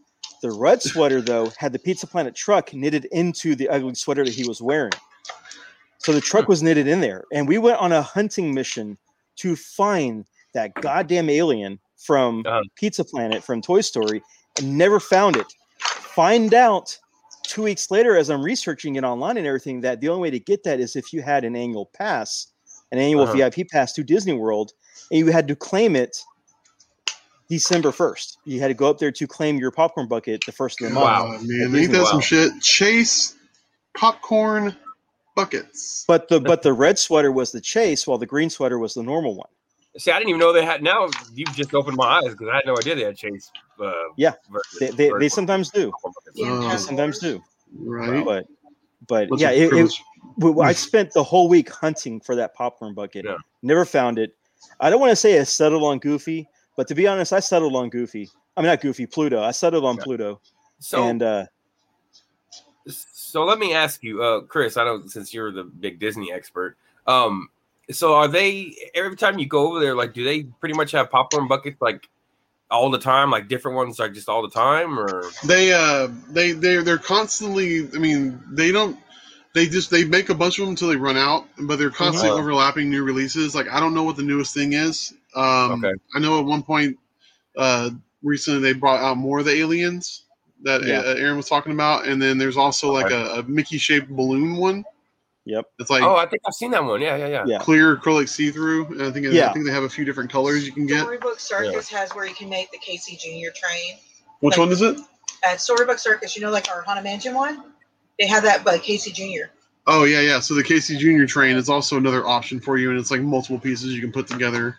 They have that now? The day after we got there. Maybe, yeah. The simple one that you had came out the day after we got there. I think you probably saw me. I think didn't you see me post it on Facebook and you're like, "What? I need that shit." Or did I send a picture to you? Probably. That sounds like me. Yeah, because you were like, "What?" And then I think I even sent you. I don't know. Either way, that was our plan. I was going to message you or video call you when I was at Disney. Like, hey man, so look at these buckets. I was going to surprise you with it, but then when I found out, you're going to be a guest, I was like, I'll just tell them. Even though I'm going to go next week, we're heading out next Friday. I still would like to give me a heads up of what what I need to make room for. Yeah, absolutely. Like you're probably going to want to. Look, man, like I know it's like you can bring a carry-on and a stowaway or whatever for your bags on the plane. You might want to do what we did and go on Amazon and order like your own little canvas bag that you can we're use a driving. carry-on. We're driving. I've got enough room. Right. Yes, Yeah, I made you got more room than for enough. myself. Nice. There you go. Nice. There you go. Then. Yeah. Perfect, sir. And you have nothing to worry about, man. I think you'll be good to go. You're solid. Yeah, I can't wait, man. It's been a long time since I've been at Disney World, and I can't wait. Dude, it's a blast. I think I remember you and I were talking about the genesis of you wanting to go, and you had all the questions, and of course, no one's ever fully prepared with the. You can only do so much planning. You can't prepare for the wild cards that await you. But you can easily be a Walt Disney World travel agent. My wife could definitely be a travel agent for Walt Disney. Right. Cool. But man, the good reservations. Cantina. Yeah, she got us a Cantina, Oga's Cantina reservation for like 9:30 in the morning. So also had Ohana. Oh, and Ohana, but we ditched that for. She's humble bragging. So. So wait, what was the first one? Which Cantina? Oga's Cantina is at Star Wars Galaxy's Edge. It's basically like the cantina from Star Wars. Yeah. Do you ride Star Tours when you went there? I did. Yep. Okay. You remember Rex the pilot? Yes. The droid they made just as a pilot? Yes. DJ Rex. They fired him. And they fired him from the Star Tours because he couldn't fly his damn ship to save his life. Uh-huh. But he got a job as the DJ at Oga's. He got reprogrammed as a DJ at Oga's. So he's playing music and stuff like that. And dude, okay, when you go, if you get a reservation for Oga's or you get in line and wait an hour or whatever the hell it is, you're going to get lit. See if you have the walk-up wait list. Yeah, go check on the walk-up wait list if you don't get a reservation. You can do that pretty much anywhere, any restaurant. If you don't get a reservation, just go up to the attendee and be like, "Hey, anything open?" And generally, it's such a chaotic thing going to Disney in the first place. People have to cancel their shit all the time because things happen where kids get sick or whatever the case may be. Things are always opening up. Go to Oga's and get the fuzzy tauntaun. Okay. Can I make a reservation like on the app or? You can see if you can see if anything's available. That's why we had to get one at 9:30 in the morning. So I'm gonna be getting lit early in the morning. After this, Bob, I'll walk you through it. Yeah, Nicole can show you things. She'll send you some screenshots and show you how to do it and stuff like that. Yeah, of course. After this, he can stay on and I'll walk him through it. Okay, yeah. It'll be on the DVD extras for this episode. And the after episode talk. After credits. So Bob, I gotta ask, like, if you could pick your top 3 favorite popcorn buckets that you own, what are your top 3? Are you asking me or Chris? I'm asking you. Asking you. I'm asking the master. You're asking Chris. Chris will be next. The Millennium Falcon is the top one, like I said. And then my second one would probably be the Walker, because that's a badass one as well. It is. And the third is probably my R2-D2. I think my Star Wars ones are like the top favorites. Nice. The R2-D2 is awesome. I love the R2-D2 popcorn bucket. Nice. That's awesome. So, Chris, do you have a top 3 for popcorn bucket? I would if Bob didn't buy my Sully from me at the last toy show, which admittedly I did have for sale because I have nowhere to put the damn thing. He's huge, and Bob knows that. That's right. That was the last one I bought from you was Sully. Sully's bulbous. That thing's massive. I guess it's gonna be my two out of my 3 that I'm missing that third one for Haunted Mansion. Like, one of the things I learned over the years is trying to be a little more disciplined in my collecting, and so I buy so much shit on just on a whim. Then I'm like, oh god, what am I gonna do with this thing? You know what I mean? That's where I kind of land on popcorn buckets. So, that's why the last time when Bob saw that I went, I just came back with a bag full of shit for everybody else because I had nowhere to keep all this stuff. Sully was dope. Honestly, dude, I think it would be cool to have that balloon one, the Mickey shaped balloon one. Okay. Because not only do they serve a purpose as a popcorn bucket, you can use them as displays. So that might have to make the list when I get back. I mean, because we have plenty of Disney stuff that we would love to add to. So anything's possible. Okay. That's really cool. That's really cool. What about you, sir? Well, I've only owned 2 of them in my time. Gotcha. I've only owned 2 of them. I had the Walker, and I had the Walker one was so badass though. That one was just so cool. The Pluto one is a good Pluto one, but I'll just look at ones and say the ones that I want to own, just because they are cool. The Haunted Mansion one they got, that one's really cool looking. I did see someone had a actual Pizza Planet truck popcorn bucket. What? It's where like the top of it kind of opened, like the lid, the roof opened up, and that was the popcorn bucket part. What? That's dope. That was pretty cool, and I do want to get that one. The balloon one does look pretty. The Mickey balloon one looks pretty cool. I remember I saw like there's like a Chip and Dale one that was kind of nice at one time. But I remember before we went, we were looking at this in October before we made the trip, and there was an Oogie Boogie one that they had that was like glow in the dark. Oh man! Oh shit! Yeah, I remember that. I wanted that one too, but yeah, that one was that. I remember we were looking for that one as well. To hopefully find like any leftovers of that from because they stopped doing it in like the middle of November, or no, early November is when they stopped doing it. Yeah. So we were looking for that one, during the week of Thanksgiving, and we were all unsuccessful with that. But it was pretty cool because even the lanyard that carried Oogie Boogie was all stitched up. It was like burlap sack stitched. So they put the detail on that one, and plus it glowed in the dark. That thing glowed in the dark. So that was pretty cool too. But it's just such far find. Did y'all see that the Disneyland one, the Cinderella's carriage? Yeah, that looks badass. I saw that one. I saw that one, and I think it's only at Disneyland, which I'm like, I'm not even going over there. But it's nice. It's like, I don't know I don't remember if it lights up or whatever, but it's just a huge carriage, Cinderella carriage popcorn bucket, which looks really nice. No, that was pretty cool. I'd display it. There was one that I saw, and it was a Christmas holiday one day. It was like a white Christmas tree with like Mickey and Minnie like on the bottom of it. And it lit up. It lit up. It was pretty cool. I forget if that's going to be this year's or if that was 2019's. But it was a really cool looking popcorn bucket. I love Christmas. I want that now. Yeah, the holidays at Disney World are a lot of fun. Have you ever been to the Christmas at Disney? Not Christmas Day or the month, but we went during Thanksgiving, and we got to see them set the Christmas stuff up. We got to see them set a lot of it up, and then we even got to see they did a thing at Magic Kingdom where Elsa threw snow on the castle. Oh, nice! So they put like the LED crystals and the LED snow and all that, and even the Haunted Mansion would turn into gingerbread because of the lighting and effects and everything. It would turn into gingerbread or candy in the background. It was really cool. They did a lot, and then it was also for Haunted Mansion, they had Easter eggs of Jack Skellington throughout the Haunted Mansion too. So it was really cool. It was a really cool thing that they did for that. So. Yeah, whenever I took my wife when we were dating, I took her to Disney. They can see you, by the way, doing your little jig back there. I took my wife is very humbuggy, or was very humbuggy when it came to Christmas.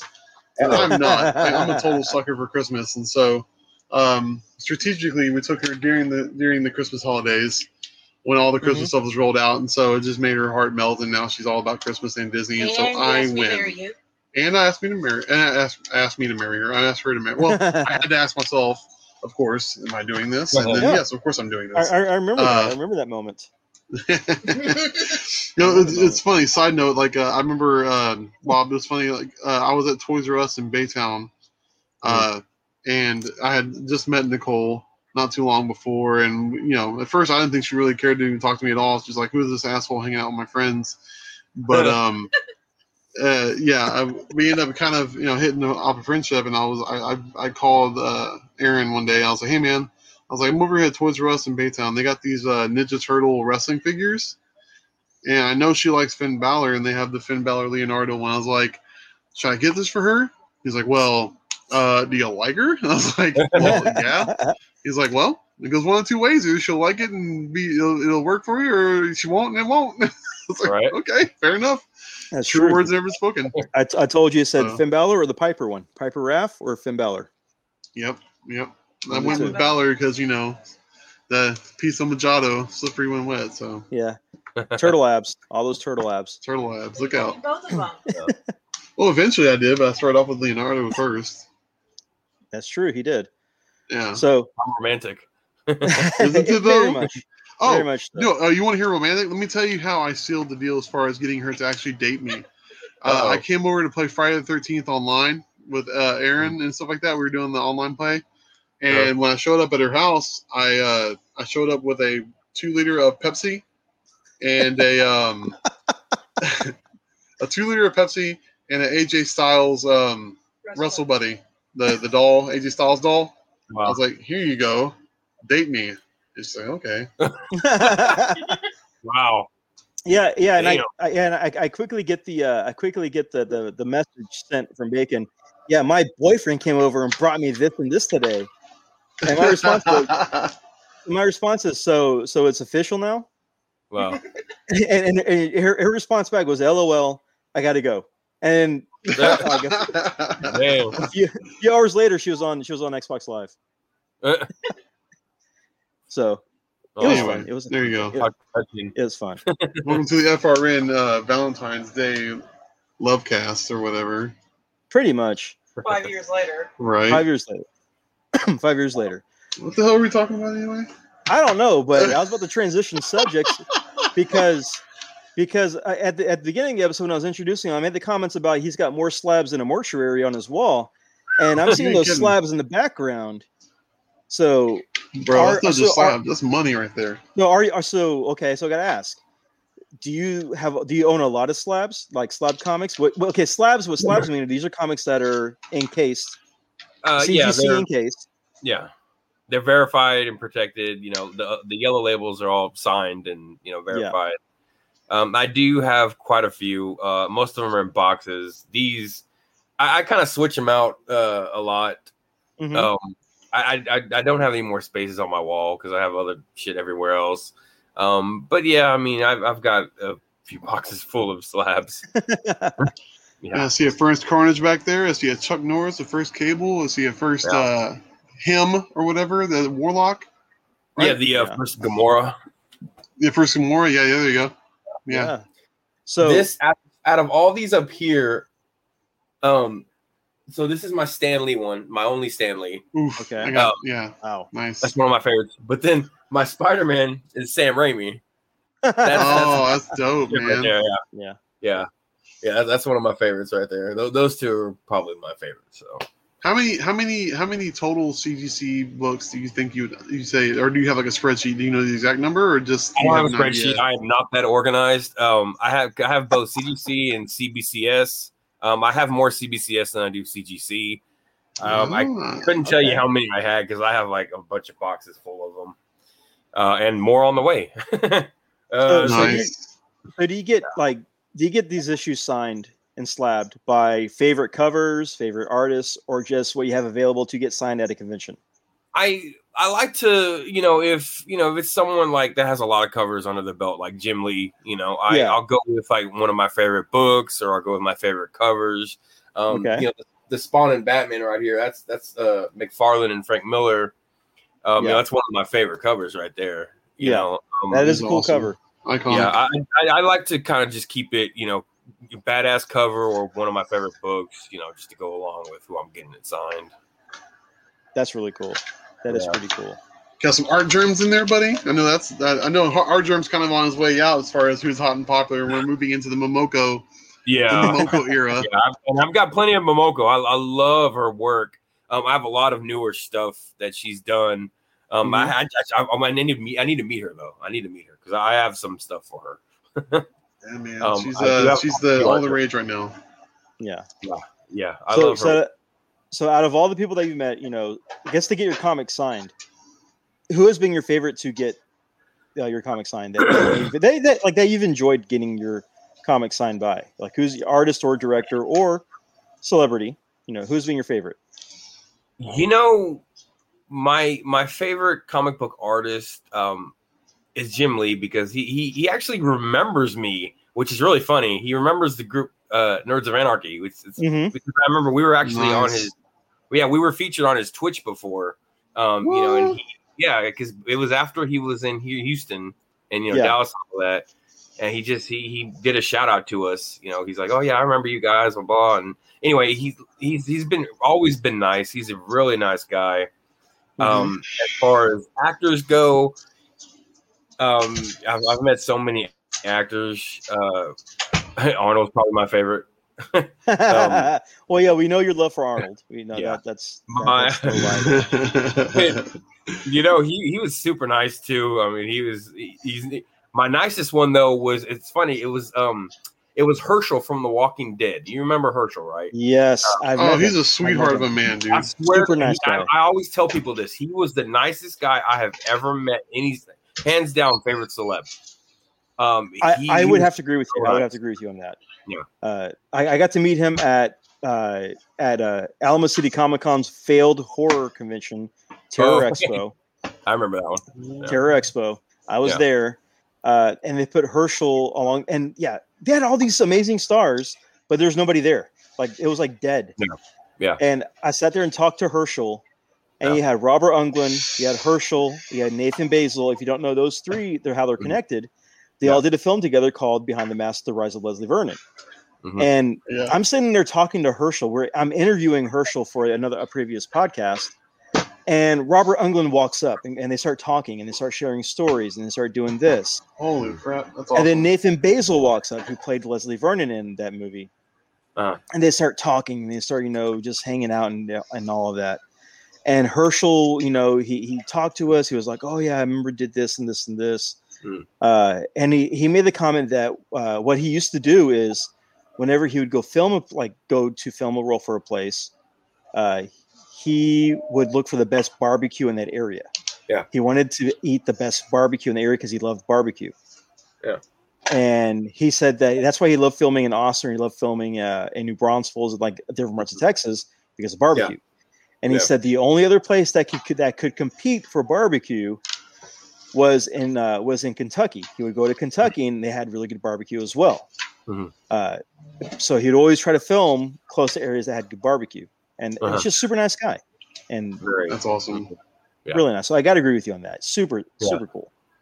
Yeah, he was like I said. I mean, I will always tell people he was my favorite, celeb to meet. He's super nice, and I've with so many people I've met. You always have like that one bad seed. I've met I met actors and artists who are they're not social. I mean, I want to know why are you even at the Comic-Con if you're gonna Yeah. you wouldn't be who you are if it wasn't for the fans. Pretty Yeah, much, seriously. Several of those. Rob Liefeld. Who? Hey, if you want to throw shade, you can throw shade. I'll kick Look, that off. man, Look, One of the one of the most terrible people I've met. One of the most dickish people I've ever met. Tom Savini. Super talented guy. really? Wow. Super talented guy. I love his Night of the Living Dead remake. Mhm. At Texas Frightmare, because he's there. He's like the Virgil of Texas Frightmare weekend. He is always there, and he's just a dick to a lot of people. He's there to make money. He doesn't care what anybody else thinks. Pay him, leave him alone. Just Wow. doesn't care. Doesn't really care about anybody Mm. else. So just frustrating. There was a show that Rob Liefeld was at that Robert from I think it's called Culture Shock or no Pop culture. Atomic Monkey. It used to be Pop Culture. Now it's like Atomic Monkey. But Yeah, it's Tom Monkey now. he had a con where he brought Liefeld in. It was over in where the hell was that at? I can't remember. Retail? No, it wasn't in Baytown. It was over off of 59 South. Yeah, Anyway. it's over where we're at. Atomic Monkey. It's closer to us. Yeah, no, but he had like a con, he threw a con together where he brought in Rob Liefeld as a guest. Rob Liefeld legit had his table set up, but he was sitting legit 8 feet away from his table, back behind his table, working on sketching or whatever, and not talking to nobody. Yeah. And he had some local yokels that were there, just that were his big fans that were helping him, like handlers, basically. Yeah. Yeah. and this was my first con I went to, just for fun, to help out my local comic shop to help them sell stuff there. Mhm. And I was watching him, and he was like, just couldn't be bothered, man. Like, people were asking him to, if they could talk to him. He's like, just waving them off. I'm like, wow, dude, what a dick. But Yeah. he didn't care to talk to my the handler would go grab whatever it was you wanted to sign. He gave the menu. He had the menu back then. This was like, the menu now is a big joke online because it's if you want him to sneeze your direction, it's $20. But like, they give him the menu, and they'd have to tell him what they want. He would sign it and just he would have his head down, sign it and throw it to the menu. Just couldn't be bothered. Couldn't be bothered. And the whole time I'm thinking, like, man, you were one of the luckiest guys in comics to be acting like this. Like, you rode some of the top tier coattails in the Image. Who the hell do you think you are? Yeah. Will Spartacus should come slap shit out of you. Like, I just, and I'm not even going to talk about his, drawing. I'm not a master by any degree or anything like that, but like just his attitude. And then I met him at Comicpalooza. The first year they had Comicpalooza, where the artists were the outside of the con. Yeah. Like, he went up the escalator, and all the artists, like Ramos was there, Humberto Ramos, all these big names. Yeah. Ethan Van Sciver, and you just meet you didn't have to pay to get in the con to meet the artist. Like, my table was inside with a different vendor inside, and I just came out to meet artists to get autographs, stuff like that. You didn't have to pay to get in and see them. It was wild. But yeah, I tried meeting him, and he was just looking away from me. Oh yeah. It's like, all right, dude, piss off. Like, yeah, the rumors are true. You are that much of a prick. Mm-hmm. Wow. So, Wow. Yeah, the worst guy I've ever met was Arthur Sudman or Surdam, whatever. Oh, Sudam. yeah. Zombie King or whatever. Yeah. He's an absolute That dude. jackass. I don't care who tells him I said this. He can watch this or hear this podcast. He is a great A jackass. He back when Marvel Zombies kind of started coming out or whatever, those were my thing. I loved Marvel Zombies. Like Sure. my love Same for here. Arnold, my Same love here. for Marvel Zombies was the same thing.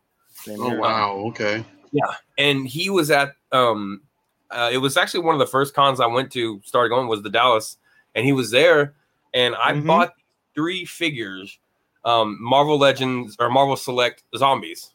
Yep. Okay. Oh man, those are expensive as hell now. Yeah. And so I took them over there, and I mean I was in line or whatever, and it was my turn. I went up there and I showed him the figures. I was so excited, to finally meet the guy. And the first thing he tells me is, "What are these?" And I said, "Oh, these are Marvel Zombie Selects, and it has his artwork all over him, blah blah blah." Yeah. And he's like, "I don't get paid for these." And I was like, "What?"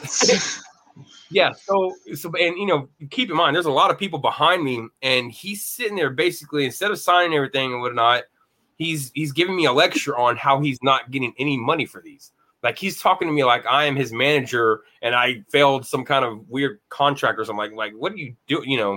I'm a fan of yours. You're giving me a lecture on why you're not getting paid for some merchandise.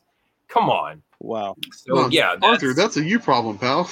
Exactly. Yeah, that's all you, and that's not. So he's making me look like shit in front of all these people. Like I brought some damn knockoffs or something. Some shit like that. That's pretty scummy, dude.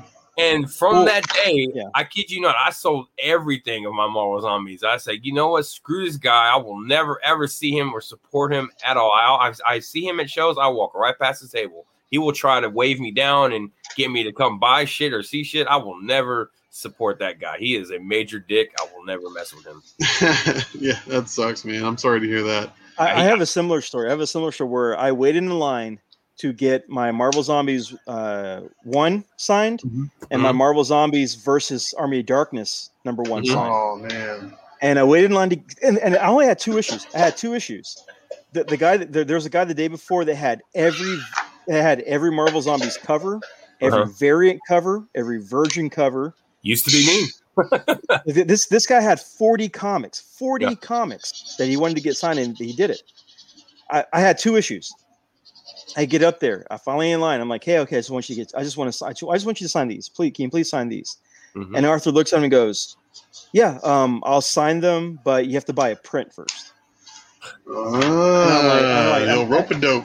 I'm like, Right? what? And I'm like, well, I was like, well, where's this rule at? Like, nobody told me that. He goes, oh, you weren't told? I said, no. And he points to his table that's flat. There's a sign that says, for a free autograph by print. It's not posted up anywhere. It's not, hanging or any. When you're in line, you can't see that. You can't see that when you're in line. God, man. And so I'm like, okay, fine, whatever. So I bought the, I think it was the DC Infinite Crisis zombie cover, where Superman's holding like a zombie Supergirl in his arms. Mm-hmm. Yeah. I buy that, and then I buy them. I'm like, okay, cool. I'm buying this. Sign these 2 comics. He's like, no. It's one print, get you an autograph. Oh, you know what? At that point, no, dude. So I'm like, okay, whatever. So I buy another print. I buy the Silver Surfer Marvel zombie print too. Yeah. Buy that. So now I'm $30 in for autographs for 2 comics. I get it. I'm like, I don't want these fucking things. Yeah. So I come home, and this was like 2006 or 7. Come home. I'm like looking at that crap like on the apartment floor. I'm like, man, I don't want that crap. Yeah. Yep. Put it up on eBay, sell them. Luckily, I get like $45 each because it's his peak. This is Arthur Saddam's peak of popularity, and they sell for $45 each. Nice. So I get my money back, and I'm just like, man, that I was like that's what a scum, Like what a trash guy! What a trash guy! You can say, man, it's a bitch move. Yeah, it is. Really is. He pulled a Virgil move on you. He pulled a Virgil. So yeah, here's some inside. Here's a little inside baseball on Arthur Soydom and that circle of people. They have this lady named Renee Witterstatter, who was like an editor or whatever in comics back in the day, and now she's like their quasi rep. And she gets some book that shows, or was getting them book that shows. So they always have like an island of people. Yeah. And if you're an artist, and God forbid you're an artist near their tables and you don't show up on time, they'll just take your fucking table. Yeah. That's what you're doing. It's that bullshit. And so her, Soydom, Michael Golden, and somebody else, like the fucking Dick Corps, just all cocksuckers. Really fucking rude. Can't be bothered. It's like, what is the deal here, man? Like, you are all you're all old school. Like, I mean, you're all talented people, and you offered a lot in comics, but like, get off. Well, I mean, what are you talking? Who are you? Like, I mean, who are you? Yeah, I've met Renee only because she was the writer. She was technically the writer for Sensational She-Hulk back in the 80s. And I have a She-Hulk #1, and I got her to sign it. It had like the green foil cover, like the low cut black dress green foil cover. Oh yeah. Thing. I got Renee to sign it because, again, my wife loves She-Hulk, or she's compared to Jen Walters She-Hulk and all that. Of course. And so I got her to sign that. I waited because I would keep coming by her table, and she was never there. Finally, third day Sunday. This was at Wizard World, Texas, Austin, I think. Okay. And third day, she's finally there, and she was like, "Oh yeah, I've been here all weekend long." And I'm like, "Bitch, you lying? Bitch, you lying? Sign this book." You always lying. Bitch, you lying? Come on now. But yeah, I met her. I'm like, I was like, yeah, I can see why you're the editor of She-Hulk. You took her 1980s haircut still, and you still rock that the big old wave, that big old puff wave. You know, man, I will never understand. Like, granted, I haven't done any big sequential work to I could ever. I mean, that's down the line for me. Like, but like, I would have to imagine if I ever get to the point where I'm a name like that. Mm-hmm. I can honestly say with impunity, I'm not going to be like that, man. Like, because to Bob's point, you forget yourself. Like, if people weren't buying your books and they weren't selling, you wouldn't be working. Like, you wouldn't be getting subsequent issues and put on other miniseries and shit like that. The companies wouldn't bother because you're not pulling in any money because nobody likes your shit. Yep. So, like, no one's asking you to grovel at my feet as a fan of your work. I'm simply saying, look, man, I paid $100 getting this motherfucker with parking and the ticket. And you were given your free table and your free hotel because I know how this shit works. Yeah. You're brought in as a guest. You're making your money. Yeah. And sure, if I'm that big a fan, I'll buy a couple of your prints because I love your work that much. But like, you know, even if you're holding me hostage for your autograph, then you know what? Get a Hero Initiative box. Yeah. You know what I mean? That's true. Get a Hero Initiative box and I'll donate to it. And I've seen some artists, old school artists, do that, and I respect the hell out of that. Because if there's one thing I can tell you, artists don't have insurance. Nope. So, hello, you know, awesome, perfect. One of the nicest people I ever met in comics was Mike Zeck at Comic Palooza. Mm-hmm. I was in a corner booth across from his little island section, and he came over a handful of times and bought some blanks for me because I had this like wire rack that I put on the table behind me. It's just pimped out with blanks. I got 8,000 blanks. And so, like, I mean, I bring plenty with me to either sketch on or sell to other artists or attendees or whatever. Yeah. And he would, you know, we kind of built up this like quasi friendship over the weekend. And, you know, we got to, you know, talking and he'd look at my work. He's like, this is cool, man. Great stuff, yada, yada. And just very encouraging, very, you know, he gets it. You know what I mean? Yeah. Every fan that came to his table, he was happy to sign everything for him. Like, he signed numerous Punisher #1s and like Secret Wars #8s and shit like that, like with no problem. I didn't see him be a jerk to anybody, and even if people who weren't really good artists are there to show their, you know, their portfolio, he's very encouraging, very honest, but very encouraging, which is what you want from somebody in the business who you're trying to get some sort of, you know, help from. That's true. You know, I like to think that I would be that person eventually. Because I've been on that side of the table to where I've seen just industry people just be complete assholes. And like, granted, people are going to have bad days. I get that.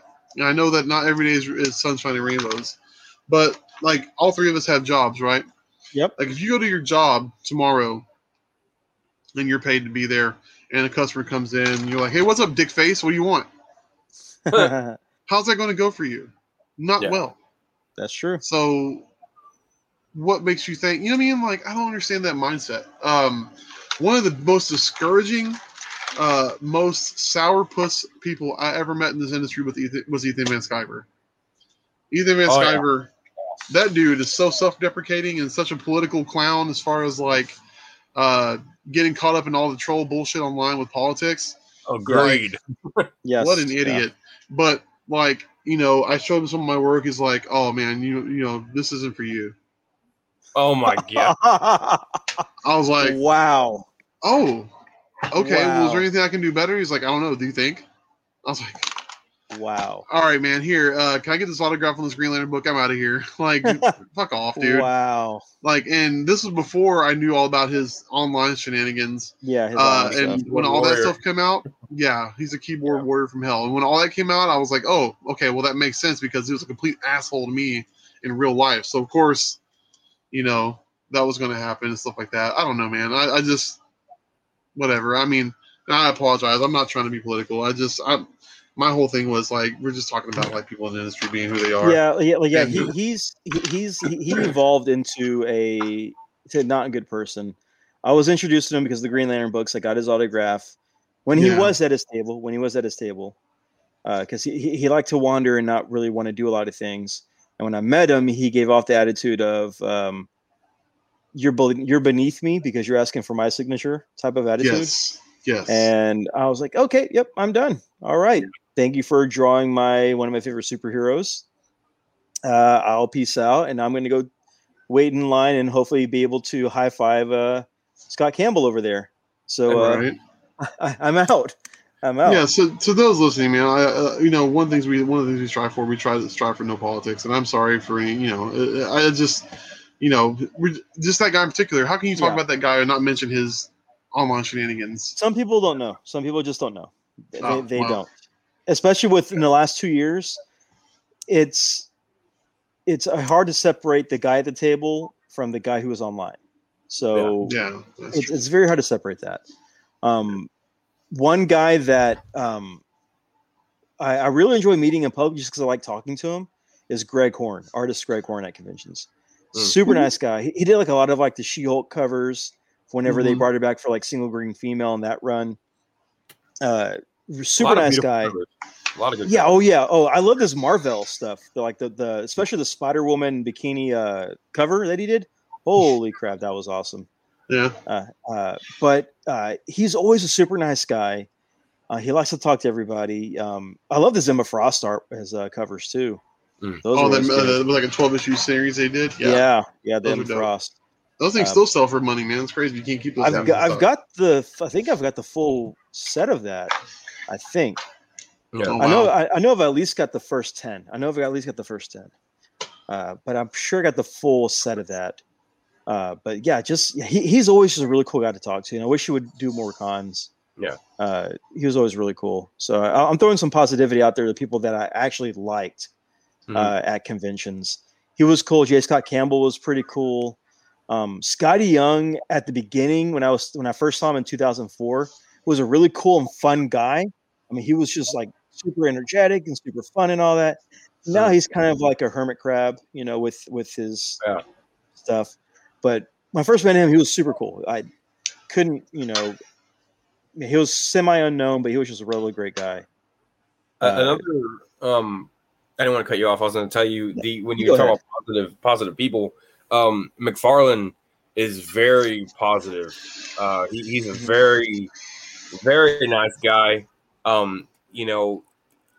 When I first met him, I was expecting him to be, Mr. Big Shot, Mr. Rob Liefeld complex or something like that. Yeah.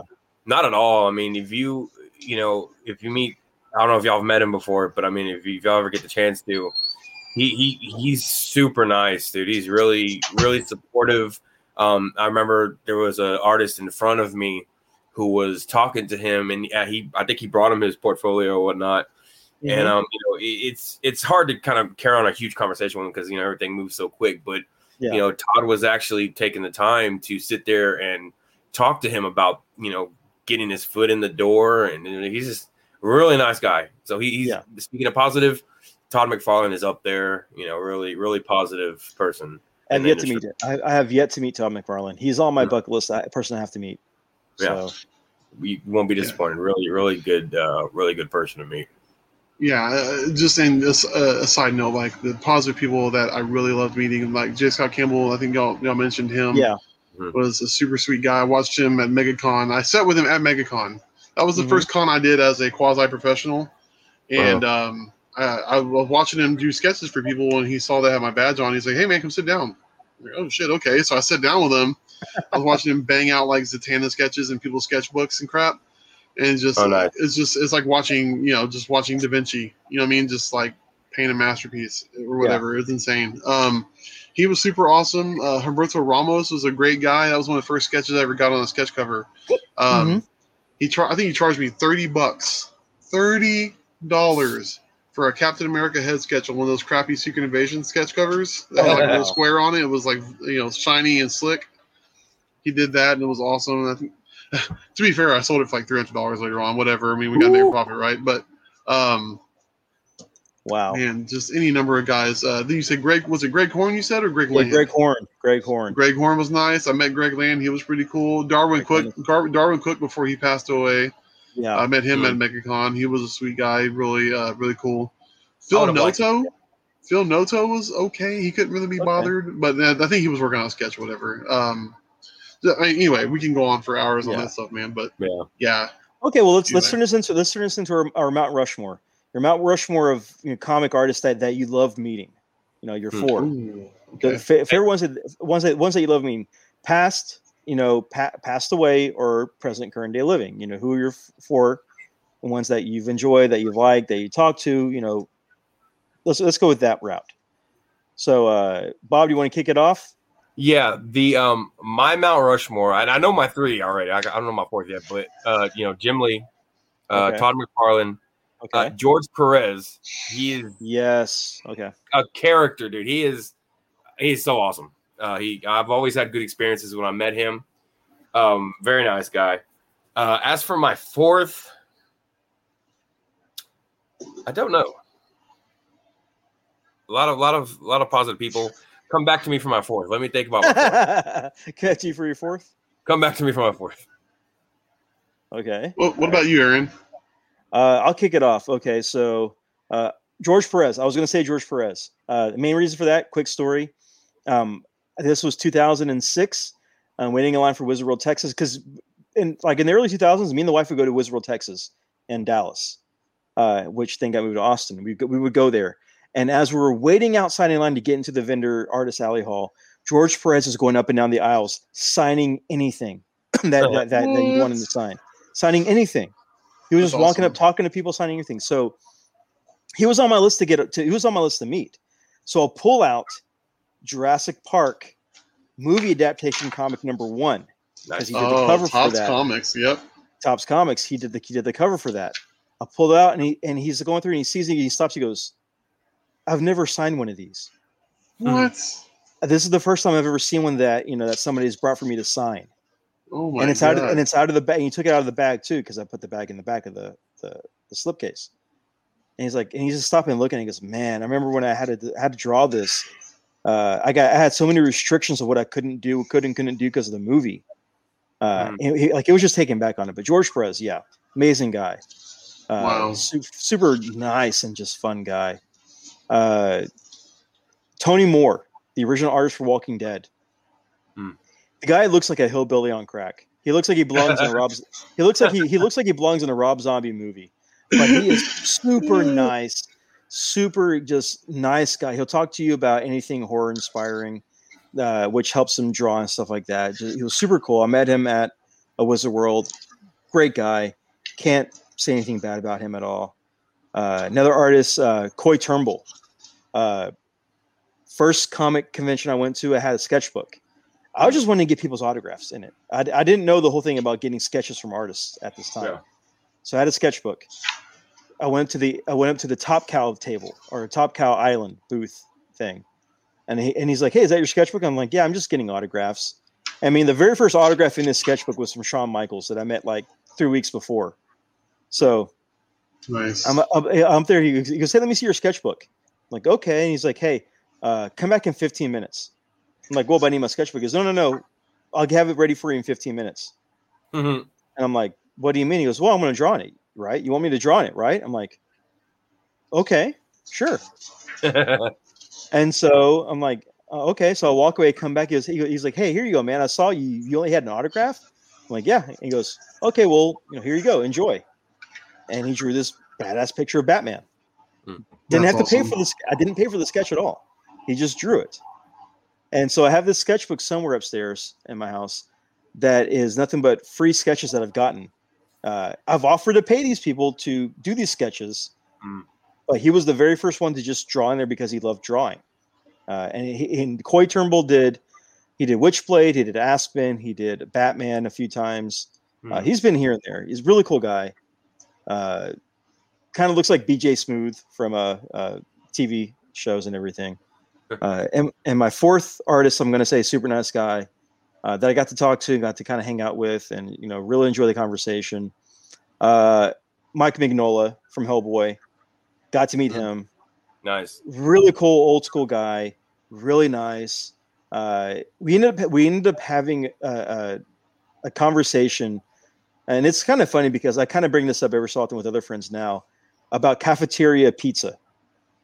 And the most random thing, cafeteria food pizza, and just super nice. He was a really great guy. And I know some people don't like him because they find him kind of dry humor and kind of, he's kind of standoffish. But if you just talk to the guy and listen to him and just kind of joke around, he's really great. So that's my Mount Rushmore of my four artists. So Bob, do you have your fourth, or do you still need more time? Or I do have my fourth. Okay. I've met so many, but I think I'll have to go with the person who did my very first sketch at my con, and that would be Ben Dunn. Yeah. Very nice. Okay. He's always been a nice guy. I consider him more of a friend now than I do like a comic book artist. Ben Dunn has worked. He's been very successful with the Warrior Nun. I don't know if anybody's seen it on Netflix yet, but it came from his comic book series that he did, that he drew. He's a very nice guy. He's a very first artist that did a sketch for me. Like Aaron, I didn't really know about that world of getting sketches. I mean, he was my gateway my gateway drug basically. Yeah, he did my very first sketch. And my very first sketch, I believe it was Green Arrow. He did Green Arrow for me. Nice. The CW version came out great. It was awesome. So yeah, he was my he was my fourth. That's awesome. Hey, Chris, lead us out. Man, I have to say, and this is probably I can't say it in particular order. These are all just ones that stand out for me. I've done a lot of cons, so I've met a lot of these guys. Mm-hmm. But the ones I always remember, I want to say Koi Pham at Space City Con. Okay. When they brought him in, he was.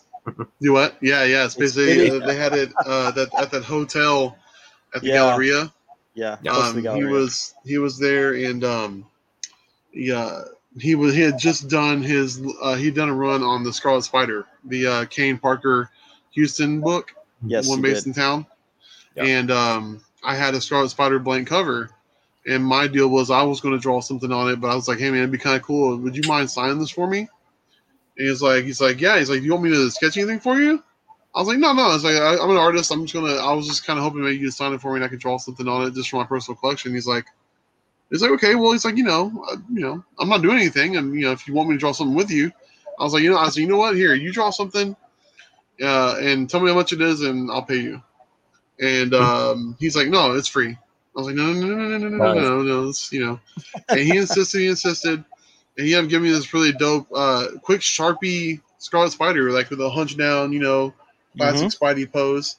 And it looks badass, man. That's one of the, I have that in a frame, at my house, stashed away. Nice.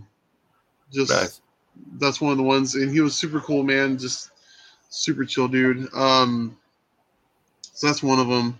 The next one would be Ramos as well. He was just super cool. He just would let me hang out at his booth at MegaCon. I was a total dork. I didn't know what the hell I was doing. Mm-hmm. He could tell I was a new guy, and so just didn't mind hanging out with me. And we just talked about Captain America and we talked about Spider-Man. And he had that book, Fairy Tales or whatever that he was doing with Francisco Herrera. Yeah, he had that coming out and stuff like that. He was super cool, dude. J. Scott Campbell was another one that I was just blown away.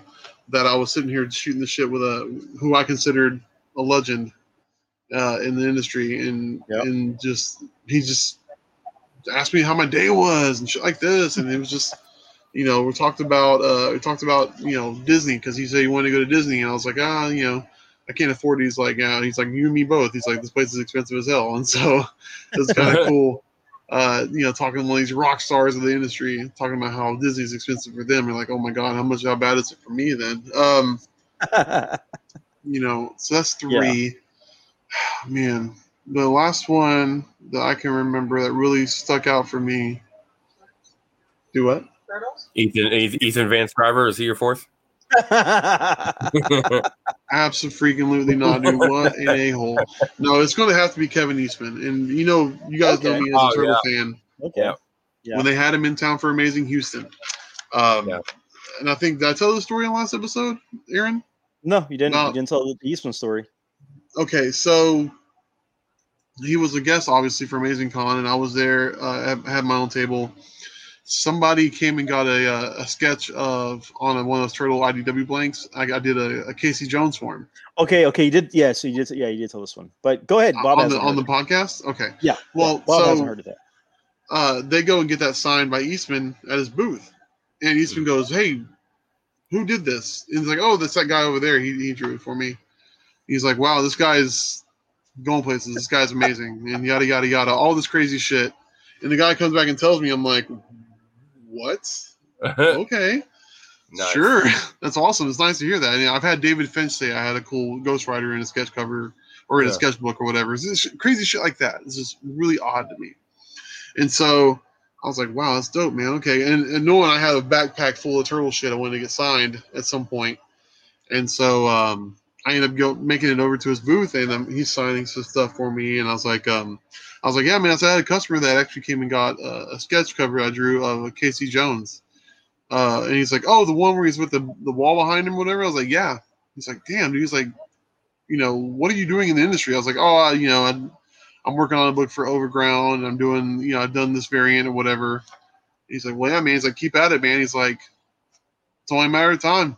I was like, amen, man. I hope so. And so, I've been chipping away ever since. But those would be the ones. It is. Yeah. And that goes back to our point, man. Like, I think even if he's lying to me, it's nice to just, hear something positive. And that's, I mean, you can't put a price on that, man. Because I personally don't think he was lying to you, man. I mean, you've done work for me before, and I don't think he was lying to you. Yeah, he's. Well, I appreciate it, Bob. Thank you, man. He's not lying. I mean, it's who I am, man. I've got a wonderful wife who supports what I do. Yeah, my Mount Rushmore. Oh, yeah. I'm on my wife's Mount Rushmore for favorite artists. I don't know who the other people I've met. I will say in my collection, all of my sketch covers I have, the one that you did, the Dumbo one, is in my top faves. That Dumbo sketch you did for me, very beautiful. It means a lot. And my friends, a couple of the guys got together and got it for me, and it's still one of my faves today. You blew me away with it. It's sentimental value, and it's just a beautiful sketch. Yeah, I appreciate it, man. That's the character that really, as a kid, that turned me on to the idea that what family is, what mother is, and what it's like to be a kid who had big ears, right? Yeah. And was picked on for being fat and different looking and shit like that. And so that was the character that just kind of made that emotional connection for me as a child. And so he's always been one of my favorites. And I wish I could do more live art, man. Just who has the time. But anyway, I appreciate it, man. Thank you for the kind words. And I said, it's only a matter of time. Yeah. I do have to get a special shout out to Michael Turner on this because he was such a cool guy, such a nice guy. Oh yeah, Michael Turner was such a good guy. Take him before his time. I've heard nothing but good things about him too. Yeah, super nice guy. Would be nice to meet him. Yeah, he was great. I got to meet him twice. Wow. Really cool guy. Cool guy. Yeah, I got the Wizard World Texas sketch cover of Wolverine that he did, like the golden sketch cover. I remember that. Yeah, and he autographed it. I got him to autograph it too. Oh wow. I've got that upstairs in my cave right now, or my pit. How much you want for it? 2 AT-AT how many popcorn buckets going to cost you? Yeah, dude, it's gonna be 2 AT-AT popcorn buckets. But we got to start wrapping this up because now we're over 2 hours now. We're breaking format. Yeah, we don't have format. That's the thing about nerds. I mean, you could talk for hours. I mean, we could talk. I love talking to all my nerdy friends, man. We could just talk for hours. Yeah, man, and I just want to say thank you, Bob, for coming on. Yes, thank you. Being a part of this. I mean, I know you asked us way before we even started coming back to do podcasts again. You're one of the first ones like I want to be on when you start doing this. We're like, well, we're trying to get our feet kind of settled with this. Of course, yeah. But we wanted to bring you on. Yeah, you're at the toy show that I didn't even know you were going to be at. You just popped up there toward the end. Yeah. And you're like, oh, I bought this popcorn bucket, Sully. I bought this. I'm big pimping, and you're at this toy show. It's what Bob does, man. Bob is everywhere. Pretty much. Yeah, I'll be in Conroe tomorrow for the Comic Con over there. So it's no wonder Jim Lee knows you. It's no wonder Jim Lee knows you. You're everywhere. You're all at all his cons. Oh my god! I love hanging out with everybody, man. We're all spread out, and I love hanging out with all my nerd friends. Talking. It's a lot of fun. It is definitely a lot of fun, and we got to have you back on because we got to tell them about HaloCon. But we'll say that for the next episode. Oh yeah, for the next time because HaloCon. Plenty more to talk about. HaloCon was a trip on its own. Yeah. So, and we'll get to that later at a later time. But again, thank you for coming on. It has been a great time talking with you, just chilling and chatting it up. So thanks. Thanks for having me. What is your wife doing in the background? I see you're like attacking the AC unit back there. What is going on? Dude, ants. Like this weather is driving the ants into the house. It is maddening. Okay. F them ants. Yeah, F them ants. Yeah, F them ants. So, thank you. And listeners, thanks for listening. If you made it this long, give yourself a pat on the back. Please, for God's sake. Please go grab that extra soda from the fridge. We'll get the extra cup of coffee. Right. You earned it, man. Thank you for listening and tuning in. And until next time, I'm your host, Aaron.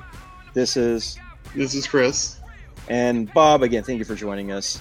Thanks So for until having me, next guys. time, remember, always, unfollow but never unfriend, especially on social media. Don't be that person.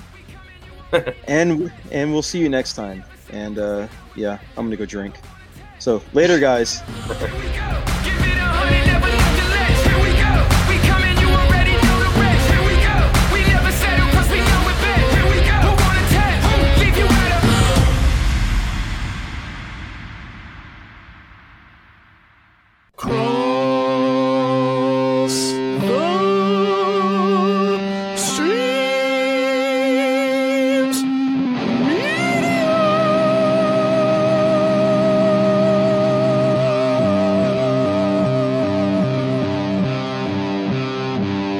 This has been a Cross the Streams Media Podcast.